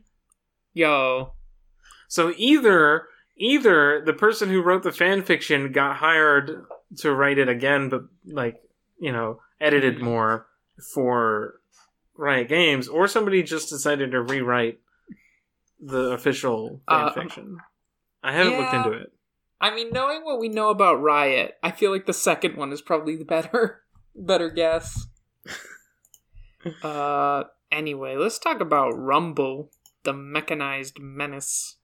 Rumble is a young inventor with a temper. Using nothing more than his own 2 hands and a heap of scrap, the feisty Yertle constructed a colossal mech suit outfitted with an arsenal of electrified harpoons and incendiary rockets. Though others may scoff and sneer at his junkyard creations, Rumble doesn't mind. After all, he's the one with the flame spitter. Get him out of here. He's nothing. He kind of looks like the Gurren Lagann. Yeah. In that one skin, but... Yeah. There's nothing there. Samira, the Desert Rose. Samira stares death in the eye with an unyielding confidence, seeking thrill wherever she goes. After her Shuriman home was destroyed as a child, Samira found her true calling in Noxus, where she built a reputation as a stylish daredevil, taking on dangerous missions of the highest caliber. Wielding black powder pistols and a custom-engineered blade, Samira thrives in life or death circumstances, eliminating any who stand in her way with flash and flare. I could keep her. I could keep her. Every time I go back to, the champ select thing on this row, I have to look at Seraphine and be like, ugh. You. Get out of here. Get out of here. Get out of here, Seraphine. Oh my god, there's so many champions left. But we're over halfway through. Man. Alright, let's do Sejuani, the Winter's Wrath. Sejuani is the brutal, unforgiving war mother of the Winter's Claw, one of the most feared tribes of the Freljord. Her people's survival is a constant, desperate battle against the elements, forcing them to raid Noxians, Demacians, and Avarosans alike to survive the harsh winters. Sejuani herself spearheads the most dangerous of these attacks from the saddle of her Druskvask boar Bristle, using her true ice flail to freeze and shatter her enemies. I think if we're keeping Ash, we have to keep Sejuani, right? Yeah. All right, is done.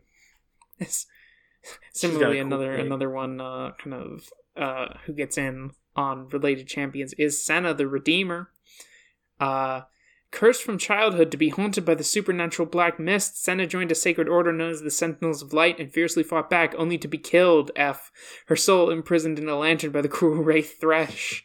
But refusing to lose hope within the lantern, Senna used to learn to use the mist and re-emerge to new life, forever changed. Now wielding darkness along with light, Senna seeks to end the black mist by turning it against itself, and with every blast of her relic weapon, redeeming the lost souls within. Yeah, I guess we're going to talk about her Lucian set, that whole thing. I just don't want to let the wife-killing mechanics go unmentioned. Yeah. Next up we have Set, the boss. A leader of Ionia's growing criminal underworld, Set rose to prominence in the wake of the war with Noxus. Though he began as a humble challenger in the fighting pits of Navori, he quickly gained notoriety for his... I almost said average strength. I was like, damn, this guy's really normally strong. For his savage strength and his ability to take seemingly endless amounts of punishment. Now, having climbed through the ranks of local combatants, Set his muscles at the top, reigning over the pits he once fought in until we cut his fucking head off. Let me just real quick. A leader of Ionia's growing criminal underworld, Set rose to prominence in the wake of the war with Noxus. Though he began as a humble challenger in the fighting pits of Navori, he quickly gained notoriety. You know, like, that's how I hear the whole thing. Yeah. We all love the Legend of Korra narrator. What? No, I was doing radio serials. Yeah, that's what that is. I've never seen Legend of Korra. You think I watched Legend of Korra? Stupid. Anyway, yeah, we're killing Set, but shout out to Cowboy Girlfriend. Set's dead, baby. Set's dead.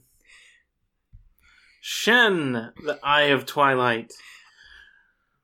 Among the secretive Ionian warriors known as the Kinko, Shen serves as their leader, the Eye of Twilight. He longs to remain free from the confusion of emotion, prejudice, and ego, and walks the unseen path of dispassionate judgment between the spirit realm and the physical world. Tasked with enforcing the equilibrium between them, Shen wields blades of steel and arcane energy against any who would threaten it. Fuck up. Get out of here, boy. A-cab. Shyvana the Half-Dragon. Nice. Shyvana is a creature with pure elemental magic blazing in her heart, though she most often appears humanoid. She can take on her true form when necessary, that of a fearsome dragon, incinerating foes with fiery breath. Having saved the life of the Crown Prince Jarvan IV, Shyvana now serves uneasily in his royal guard, struggling to find acceptance among the suspicious people of Demacia. Man, Demacians are so racist. I love the Jarvan and Shyvana, dynamic. Okay, though. We'll keep her then. I just think, she's a cool dragon lady, and he brings her home, and everyone's like, she's magic, and he's like, no, but she's but look at those fucking wings, man. Check that out. God, Demacians suck. Anyway, Singed, the mad chemist. Singed is a Zonite alchemist of unmatched intellect, who has devoted his life to pushing the boundaries of knowledge with no price, even his own sanity, too high to pay. Is there method to his madness? His concoctions rarely fail, but it appears to many that Singed lost all sense of humanity, leaving a toxic trail of misery and terror in his wake. It's like Victor, but worse.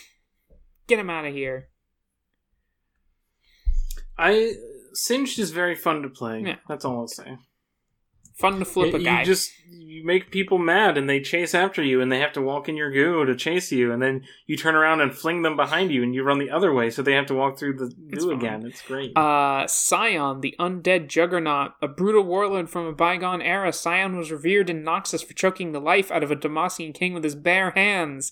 But denied the peace of death, he was resurrected to serve his empire once more. His indiscriminate slaughter claims all who stand in his way, regardless of allegiance, proving he has retained little of his former humanity. With crude armor bolted onto his rotten flesh, Scion continues to charge into battle with reckless abandon, struggling to remember his true self between swings of his mighty axe.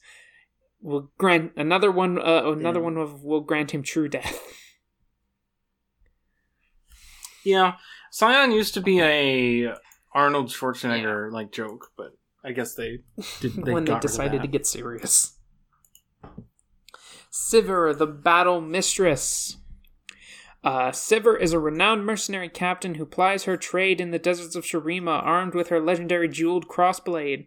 She has fought and won countless battles for those who can afford her services and prides herself on recovering lost treasures from the catacombs beneath the old empire.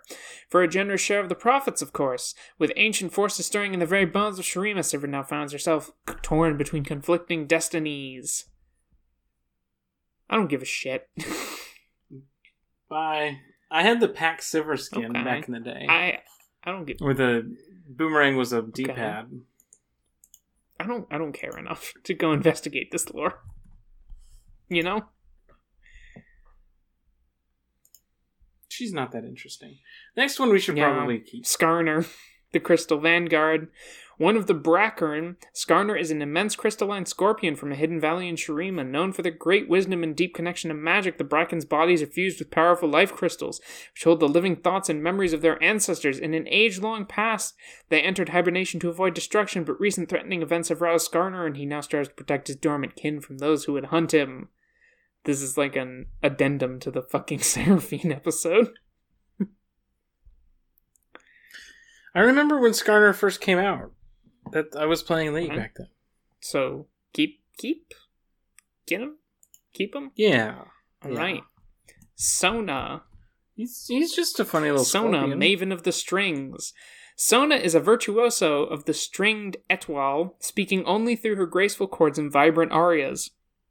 Her genteel manner has endeared her to the Demacian nobility, though some speculate her arresting melodies actually emanate magic, a dangerous prospect in the kingdom. Silent to outsiders, but easily understood by close companions, Sona plucks her harmonies not only to soothe injured allies, but to strike down unsuspecting enemies.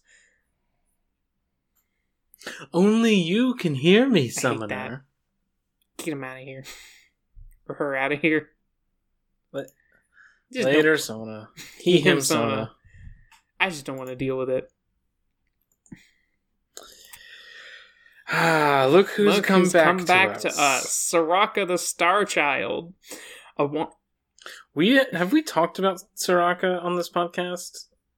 In Legends canon.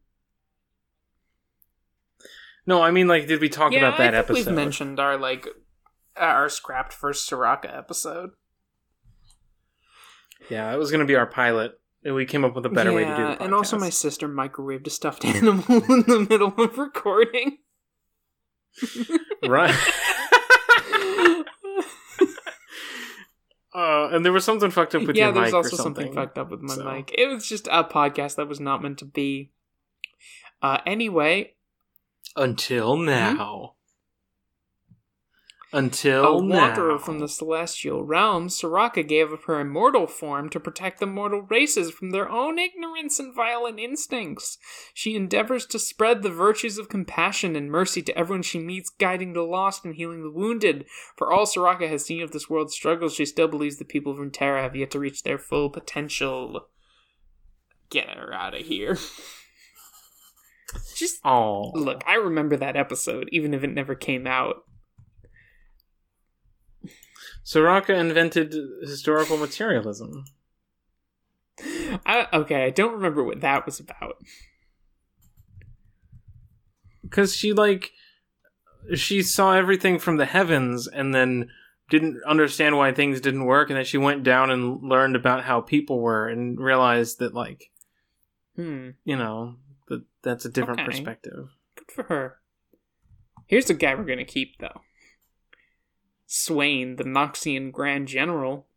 Jericho Swain is the visionary ruler of Noxus, an expansionist nation that reveres only strength. Though he was cast down and crippled in the Ionian Wars, his left arm severed, he seized control of the Empire with ruthless determination and a new demonic hand.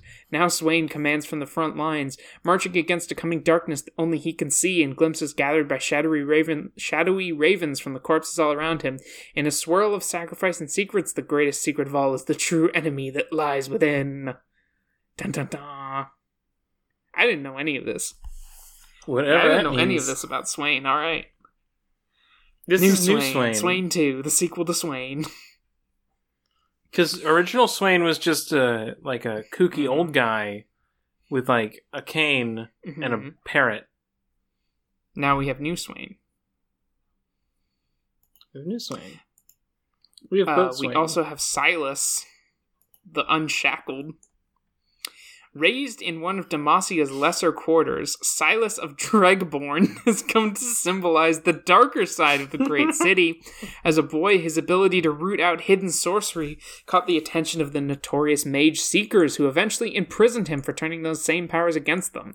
Having now broken free, Silas lives as a hardened revolutionary, using the magic of those around him to destroy the kingdom he once served, and his band of outcast mage followers seems to grow by the day. So we gotta talk about Silas, because he features very heavily in, like, Lux's lore. Yeah, it's does gonna he? suck. It might I've not read that suck. comic, it sucks. But it'll be fun to talk about, though. Next up is Talia, the Stoneweaver. Talia is a nomadic mage from Shurima, torn between teenage wonder and adult responsibility. She has crossed nearly all of Valoran on a journey to learn the true nature of her growing powers, though more recently she has returned to protect her tribe. Some have mistaken her compassion for weakness and paid the ultimate price, for beneath Talia's youthful demeanor is a will strong enough to move mountains and a spirit fierce enough to make the earth crumble. I don't know that Talia is relevant beyond that they were going to make her trans and then Riot said no. Yeah, she's just kind of Terra Teen Titans a little bit. She's neat. I like her, but I don't know that we will get that much discussion out of Fuck her. Riot. Next up is Teemo, the Swift Scout. Undeterred by even the most dangerous and threatening of obstacles, Teemo scouts the world with boundless enthusiasm and a cheerful spirit. A Yordle with an unwavering sense of morality, he takes pride in following the Bandle Scout's code, sometimes with such eagerness that he is unaware of the broader consequences of his actions. Though some say the existence of the Scouts is questionable, one thing's for certain, Teemo's conviction is nothing to be trifled with. Teemo voiced the Dwarven vows. Goodness and love will always win. You know I love Teemo. You know that's my boy. We all know this. We're saying Teemo. Next up is Thresh, the Chain Warden. Sadistic and cunning, Thresh is an ambitious and restless spirit of the Shadow Isles. Once the custodian of countless arcane secrets, he was undone by a power greater than life or death, and now sustains himself by tormenting and breaking others with slow, excruciating inventiveness. His victims suffer far beyond their brief mortal coil as Thresh wreaks agony upon their souls, imprisoning them in his unholy lantern to torture for all eternity. Damn, that's fucked up. What a joker. What a joker. I thought we were keeping him for the Lucian Senna episode. I mean, we can. I don't know how much we need Thresh's POV. That's true. Alright, get him out of here.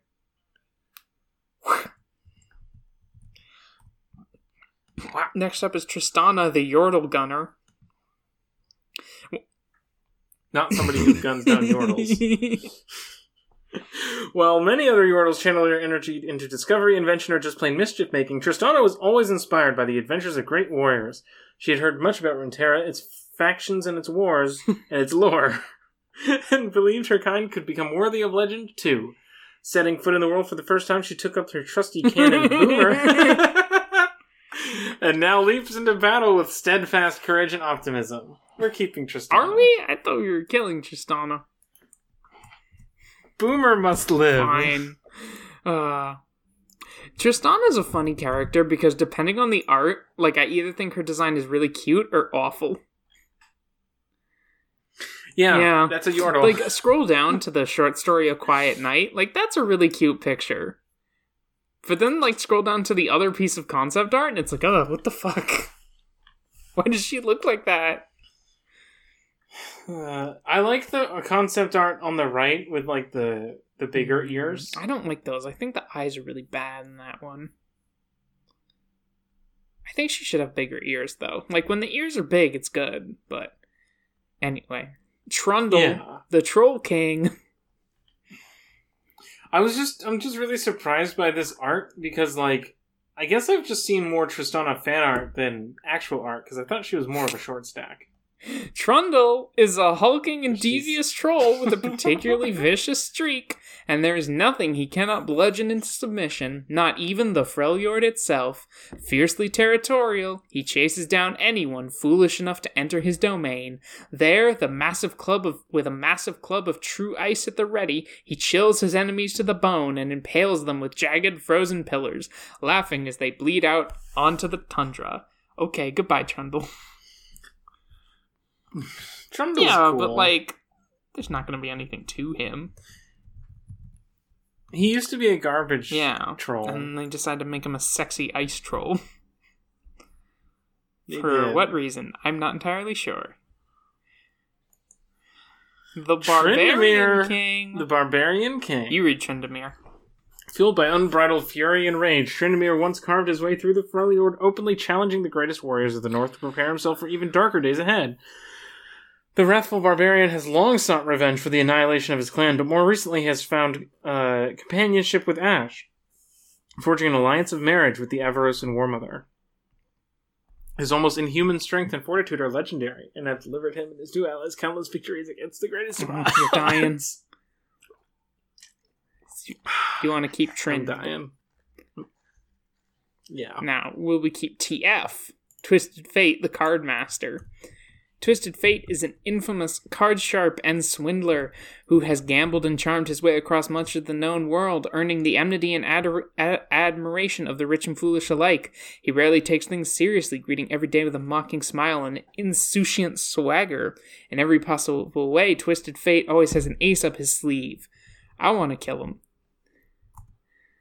I know you like your cowboys, but we kept Graves. I don't know if we need Twisted Fate. Yeah. Twisted Fates. That fate is death. It's a Twisted Fate, because we're gonna kill him. The Twitch Plague Rat.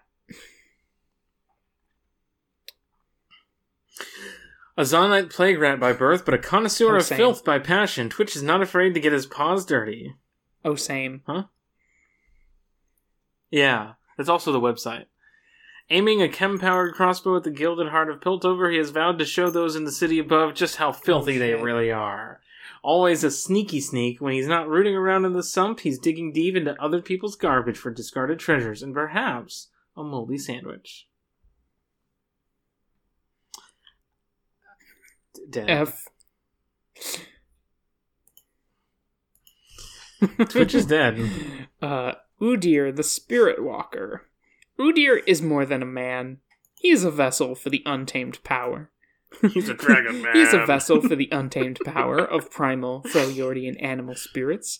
When tapping into their bestial natures, he can harness different strengths, channeling untold speed, resilience, and brutal ferocity.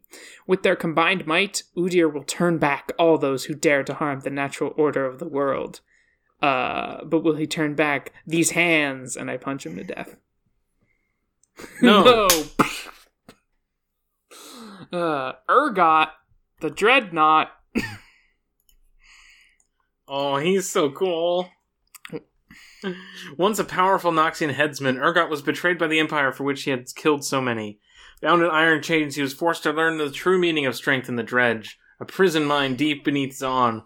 Emerging in a disaster that spread chaos throughout the city, he now casts an imposing shadow over its criminal underworld. Raising his victims on the very chains that once enslaved him, he will purge his new home of the unworthy, making it a crucible of pain. Not thrilled. He's got Darth Maul's Yeah, spider just legs. It's kind of lame. Well, he's dead now. I'm How do you feeling feel pretty about good. Let's move on to Vayne, the Night Hunter. that? Let's move on to Bayonetta 3. It's more Bayonetta 1. Shauna Vayne is a deadly, remorseless Demacian monster hunter who has dedicated her life to finding and destroying the demon that murdered her family. Armed with a wrist-mounted crossbow and a heart full of vengeance, she is only truly happy when slaying practitioners or creations of the dark arts, striking from the shadows with a flurry of silver bolts.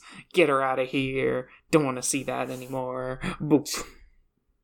I also remember when Vayne came out, and everyone Yeah. thought she was OP. Yeah, 'Cause she I does also true thought damage. she was OP because she did true damage and she would bonk me into the wall and I couldn't move and I'd be like, hey man, what the hell? Why can't I be CC'd? OP. Vigar, the tiny master Yeah, of read the whole evil. thing in that voice, please. An enthusiastic Yordle sorcerer, Vagar was embraced powers that few others dare even approach. As a free-spirited inhabitant of Vandal City, he once longed to learn more of the celestial magic practiced by mortals, but his natural curiosity was twisted by imprisonment in the immortal bastion. Now a stubborn creature with the dark fury of the stars at his command, Vagar is more often underestimated by others, and though he believes himself truly evil, there are some who still question his deeper motivations. I want to keep Vagar for that alone. That performance. That whipped. You're so cool. When I was a teen, I wanted to be a voice actor. I heard this about you. It makes so much sense. And I didn't. And then as a young 20-something, I was like, Matt Mercer's kind of cool. It's okay. Nobody's perfect. Vel'Koz, the Eye of the Void. It is unclear if Vel'Koz was the first Voidborn to emerge on Runeterra, but there's certainly never been another to match his level of cruel, calculating sentience. While his kin devour or defile everything around them, he seeks instead to scrutinize and study the physical realm and the strange warlike beings that dwell there for any weakness the Void might exploit. But Vel'Koz is far from a passive observer, striking back at threats with deadly plasma or disrupting the very fabric of the world itself. Get him out of here. Goodbye, loser. Anyway, fuck all that. Time for League of Legends sexy twink. Viego, the ruined king. Oh, he will be. He'll be ruined when I'm done with him. In sync, the wavelength. Once ruler of a long-lost kingdom, Viego perished over 1,000 years ago when his attempt to bring his wife back from the dead triggered the magical catastrophe known as the Ruination. Transformed into a powerful, unliving wraith tortured by an obsessive longing for his centuries-dead queen, Viego now stands as the ruined king, controlling the deadly harrowings as he scours Runeterra for anything that might one day restore her, and destroying all in his path as the black mist pours endlessly from his cruel, broken heart. Holy fucking shit! I love him so much. This is just, what if Lord Soth was a twink? Oh my god, we gotta get this guy on the podcast. We gotta get Viego on the podcast. Okay, Vladimir the Crimson Reaper. A fiend with a thirst for mortal blood, Vladimir has influenced the affairs of Noxus since the Empire's earliest days. In addition to unnaturally extending his life, his mastery of hemomancy allows him to control the minds and bodies of others as easily as his own. In the flamboyant salons of the Noxian aristocracy, this enabled him to build a fanatical cult of personality around himself, while in the lowest back alleys it allows him to bleed his enemies dry. Let's go vampire hunting, kill him! Stab. Alright, Volibear. Sorry, you're just not the coolest Vlad that I've read about. Volibear, the relentless storm. I wish this guy would stop wandering the earth and meddling with mortal affairs. We got a guy who can help you out with that. Who can come up and just beat the tar out of him with a hammer. Is that guy ornery? Sort of. You say? To those who still revere him, the Volibear is the storm made manifest. Destructive, wild, and stubbornly resolute, he existed before mortals walked the Freljord's tundra, and is fiercely protective of the lands that he and his demigod kin created, cultivating a deep hatred of civilization and the weakness it brought with it. He now fights to return to the old ways, when the land was untamed and blood spilled freely, and eagerly battles all who oppose him with tooth, claw, and thundering domination. Shut the fuck up, Volibear. You dead bitch. The thing about it is that it's cool to name your character with letters near the end of the alphabet, but that means that all the bad characters are here at the end, so that's why we're like really pulling ahead on Condemned here. Warwick, the uncaged wrath of Zaun. Warwick is a monster who hunts the grey alleys of Zaun. Transformed by agonizing experiments, his body is fused with an intricate system of chambers and pumps, machinery filling his veins with alchemical rage. Bursting out of the shadows, he preys upon those criminals who terrorize the city's depths. Warwick is drawn to blood and driven mad by its scent. None who spill it can escape him. Goodbye. I'm done with that. I don't remember him being a cyborg. Cyborg dog. Cyberdog. Zaya, the rebel. Deadly and precise, Zaya is a Vestayan revolutionary, waging a personal war to save her people. She uses her speed, guile, and razor-sharp feathers to cut down anyone who stands in her way. Zaya fights alongside her partner and lover Rakan to protect their dwindling tribe and restore their race to her vision of its former glory. Yeah, we're going to talk about her. Next up is Zerath, the Magus Ascendant. Zerath is an ascended magus of ancient Shurima. A Shurima. I forgot how to say that for a sec. A being of immortal energy, writhing in the broken shards of a magical sarcophagus. For millennia, he was trapped beneath the desert sands, but the rise of Shurima freed him from his ancient prison. Driven insane with power, he now seeks to take back what he believes is rightfully his, and replace the upstart civilizations of the world with one fastened in his image. Okay, Zerath, get out of here. Boy, you're done. Get him out of here. He's the magic artillery guy. He turns into a tank, and not a tank, like a turret. Okay. My mouth is tired. Can you read some? Xin Zhao, the Seneschal of Demacia. Xin Zhao is a resolute warrior loyal to the royal family of Demacia. Once condemned to the fighting pits of Noxus, he survived countless gladiatorial bouts. It was not until he faced the forces of King Jarvan III in battle that he decided to relinquish his past life in favor of serving what he saw as a more honorable cause. Armed with his favored three-taloned spear, Xin Zhao now fights for his adopted kingdom, audaciously challenging any foe. I'm shaking my head. Nope.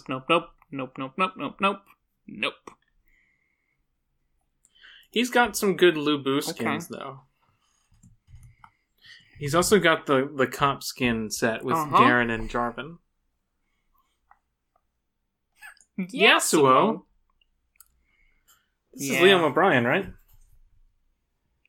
The Unforgiven. An Ionian of deep resolve, Yasuo is an agile swordsman who wields the air itself against his enemies. As a proud young man, he was falsely accused of murdering his master. Unable to prove his innocence, he was forced to slay his own brother in self-defense.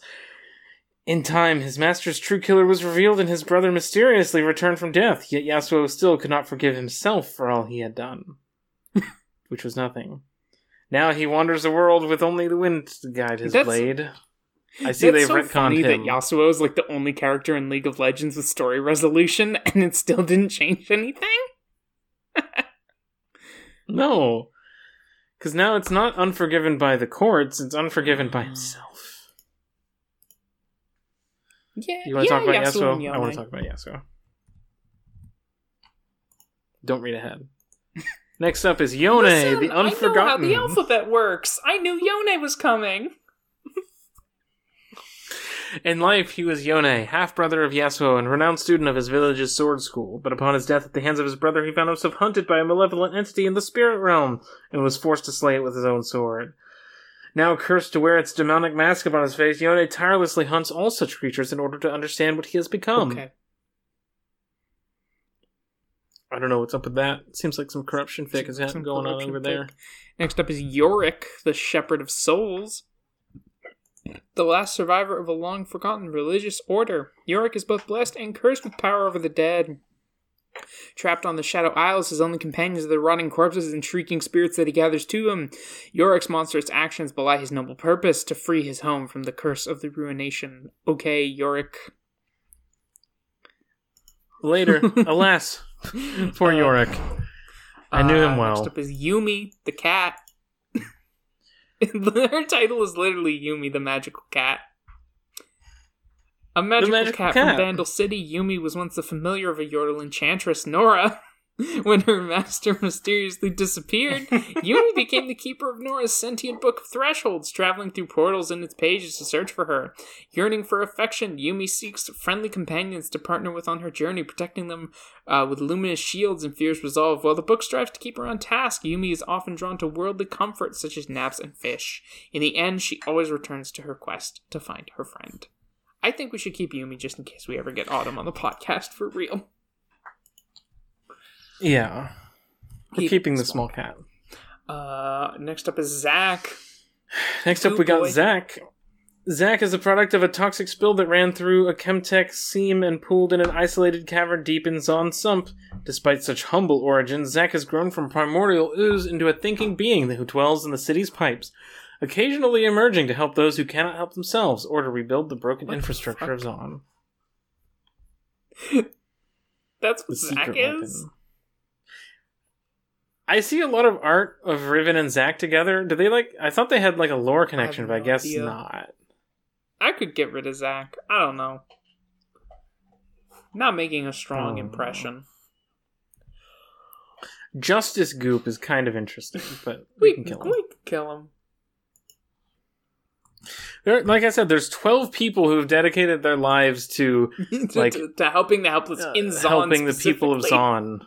And then there's Seraphine, who's like, I will make pop songs out of them. Zed, the master, the hero. Shadows. Utterly ruthless and without mercy, Zed is the leader of the Order of Shadow, an organization he created with the intent of militarizing Ionia's magical and martial traditions to drive out Noxian invaders. During the war, desperation led him to unlock the secret shadow form. Ninja info cards. In secret shadow form. A malevolent spirit magic as dangerous and corrupting as it is powerful. Zed has mastered all of these forbidden techniques to destroy anything he sees as a threat to his nation or his new order. His new empire? Yes, we're talking about Zed.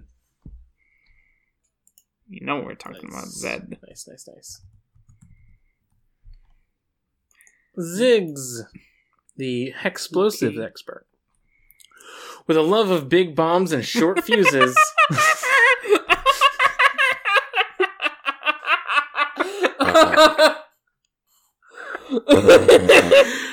The Ordal Ziggs is an explosive force of nature. As an inventor's assistant in Piltover, he was bored by his predictable life and befriended a mad blue-haired bomber named Jinx. Whoa, he and Jinx hang out?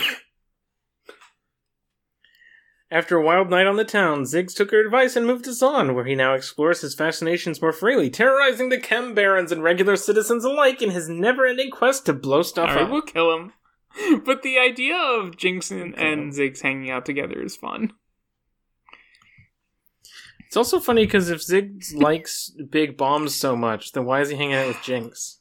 It was funnier when it was a cock and balls joke, Nora. Oh, I was thinking of boobs. Big bombs and short fuses. I thought that's why we were laughing. Zillion, the Chrono Keeper. Once a member of Acacia's governing council, Zillion is a prodigious elemental mage who seeks mastery over time itself. After using his powers in an attempt to save his people from the void, he now drifts through the past, present, and future, bending and warping the flow of time around him. Zillion has traveled from Terra's mysterious creation all the way to its seemingly inevitable ending, searching tirelessly for any strand of fate that might undo his homeland's destruction, or at least a little bit of plot development for anyone involved. Get him. Yeah, get him out of here. Zillion Schmillion. Okay, boomer. Zoe, the aspect of Twilight. As the embodiment of mischief, imagination, and change, Zoe acts as the cosmic messenger of Targon, heralding major events that reshape worlds. Her mere presence warps the arcane mathematics governing realities, sometimes causing cataclysms without conscious effort or malice. This perhaps explains the breezy nonchalance with which Zoe approaches her duties, giving her plenty of time to focus on playing games, tricking mortals, or otherwise amusing herself. An encounter with Zoe can be joyous and life-affirming, but it is always more than it appears and often extremely dangerous. I'm kind of interested. Yeah, I also know Zoe is a really popular character to ship with Kane, the guy with the haunted scythe. Is she a child? No. She looks like a child. She's just skinny, I think. Okay. But also she's an eldritch being, so who can say? The anime excuse. I saw a bunch of college AU that would just League of Legends stuff when I was reading. That would just make her a manic pixie dream girl, though. That's the point. Is that Kane is really broody and Zoe's the manic pixie dream girl. No, It's a good ship, actually. Anyway, last on the list, Zyra, The Rise of the Thorns. That's a bad title. That's not... What does that mean? Born That's in a verb. an ancient sorcerous catastrophe, Zyra is the wrath of nature given plant form, an alluring hybrid of plant and human, kindling new life with every step.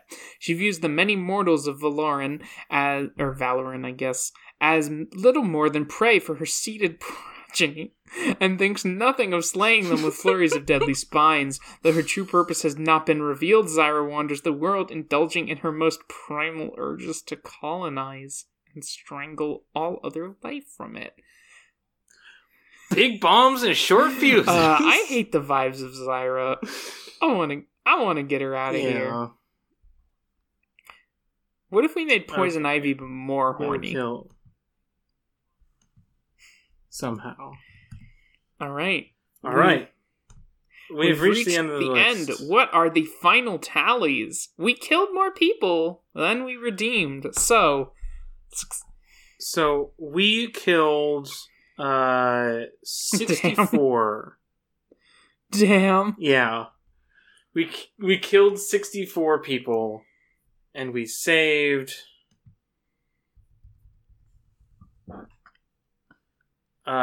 56. See, like, I feel very validated by this. Like, there were a lot of champions that were just not anything.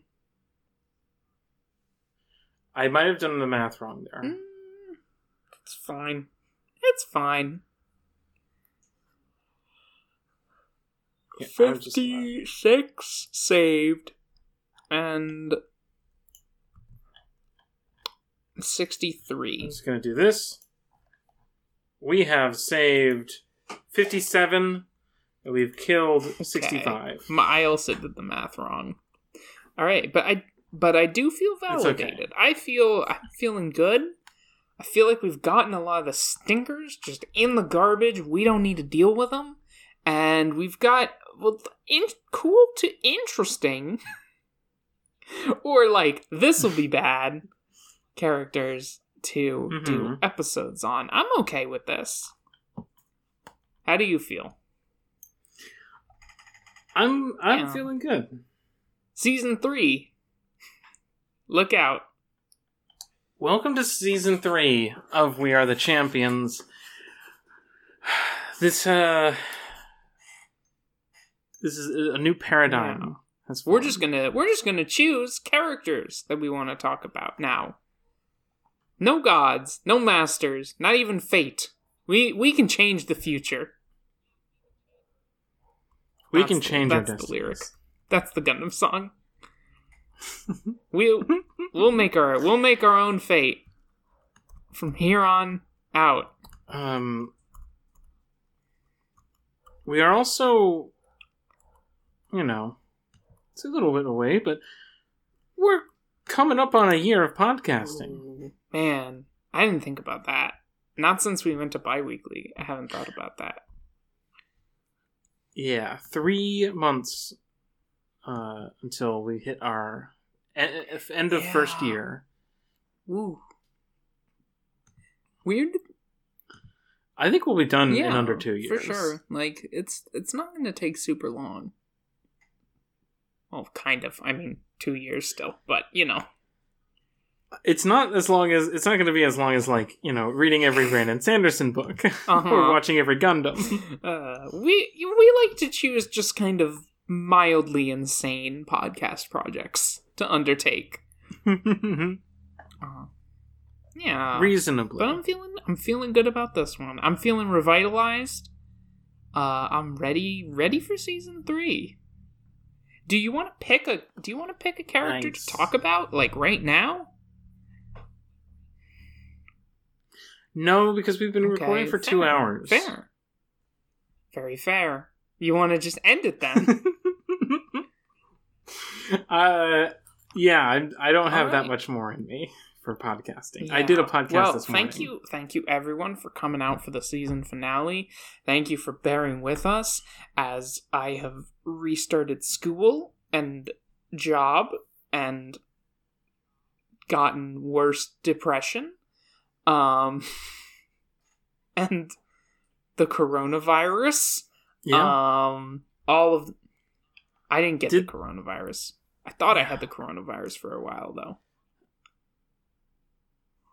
Yeah, that's happened at least once around here. This podcast has been exclusively a coronavirus joint. That's true. When I think about it. This was our corona project for a while. Only in a truly dire mental time do you get together and go, what if we did a League of Legends lore podcast? that is an idea that only comes out of a truly dark night of the soul. But then even darker night is to, as a form of criticism, not as an expression of fandom. Man, we're fucked up mentally. I guess we did just kill over 50 people in one podcast episode. Oh my god. We're the sickos. I'm looking in the mirror, I've got That's horns. Cool. Wait, hold on. That's cool. Alright. Let's stop this. We're done. Let's plug them up. Stop that. Don't stop. In season 3, can you just be kinder? No. You can find me on the internet, on Twitter specifically, at Great Grebe, which is a type of bird. You can listen to my other podcasts. Novel Not New on the Abnormal Mapping Network, which is about video games that are narrative heavy. You can also listen to my other podcast, Do Not Steal, which is about critiquing tabletop games and then making tabletop OCs. Another really normal-brained podcast. Yeah. You can give me a kiss, because it's February. Valentine's Day coming up. Wow! Okay, you can't give me a kiss anymore. Not you. You, the listener. I got my Valentine's Day kiss. I don't need any others. Bye, fuckers. Where am I going with this plug? Nora, please. You can find me on Twitter at Neither Nora. Find stuff I do at norablake.online. You can find my podcast about narrative works at thesecondbestgame.club, which is journal updated. It just came out 2 days ago, as of this recording. We talked about the Banner Saga, and now we're going to play Radical Dreamers, which is a Satellaview game that is a tie-in, kind of, or maybe a prototype, if you want to think about it that way, of Chrono Cross, which is kind of, sort of, a sequel to Chrono Trigger. Yeah. It's all very ambiguous. I know what those words mean. You can email the podcast at wearetheemail@gmail.com. You can follow us on Twitter at RuneTerratips. You can also listen to my podcast, RushJet Radio, because we're closing in on the end of our time watching the Ruby Spears Mega Man cartoon. And we're going to start watching anime soon. And I'm really excited to be watching anime instead of this really, really bad 90s kids show. Give me the 2000s kids show. Unfortunately, it's one of those where the dub just didn't do a bunch of episodes. And reading they aired 20 of them maybe, and then they went back and started over and aired more of them mixed in there. It was a huge mess. Anyway, that is also a podcast that's about to undergo a shift. Yeah. So you can join the Patreon, patreon.com/exportaudio. Yeah, I got it right. Yep. Or exportaud.io. You can get Duolane, which is our weekly fucking around podcast where we kind of just do whatever. Incredible podcast. That's our magnum opus. We talked about Harrow the Ninth this week. Yeah, we did a big conversation about Harrow the Ninth and all of our... Listen to that. Listen to that observations. So you can figure out what I mean when I say I feel like John Gaius this episode. We also are doing a project on Duolane to watch a bunch of Gyllenhaal movies. Which is fun. There's other stuff on the Patreon. You know, you get import audio rather, where Curly and I fuck around and talk about video games. You'll get that other thing that Autumn does about sports. Wow. I don't know what it's called. That's fucked up that you don't know the name of your wife's podcast. I don't know the name of my wife. I know the name of your wife. I think that makes her my wife now. All right. We're gonna sort this out, but until next time. Bottom. Keep feeding. Yeah, I guess it's usually the other way around, isn't it? Season 3, Now new paradigm. stopped. This is the corruption fic. I've gotten you to say Phil Bottom at the end of the episode. Good night, everyone.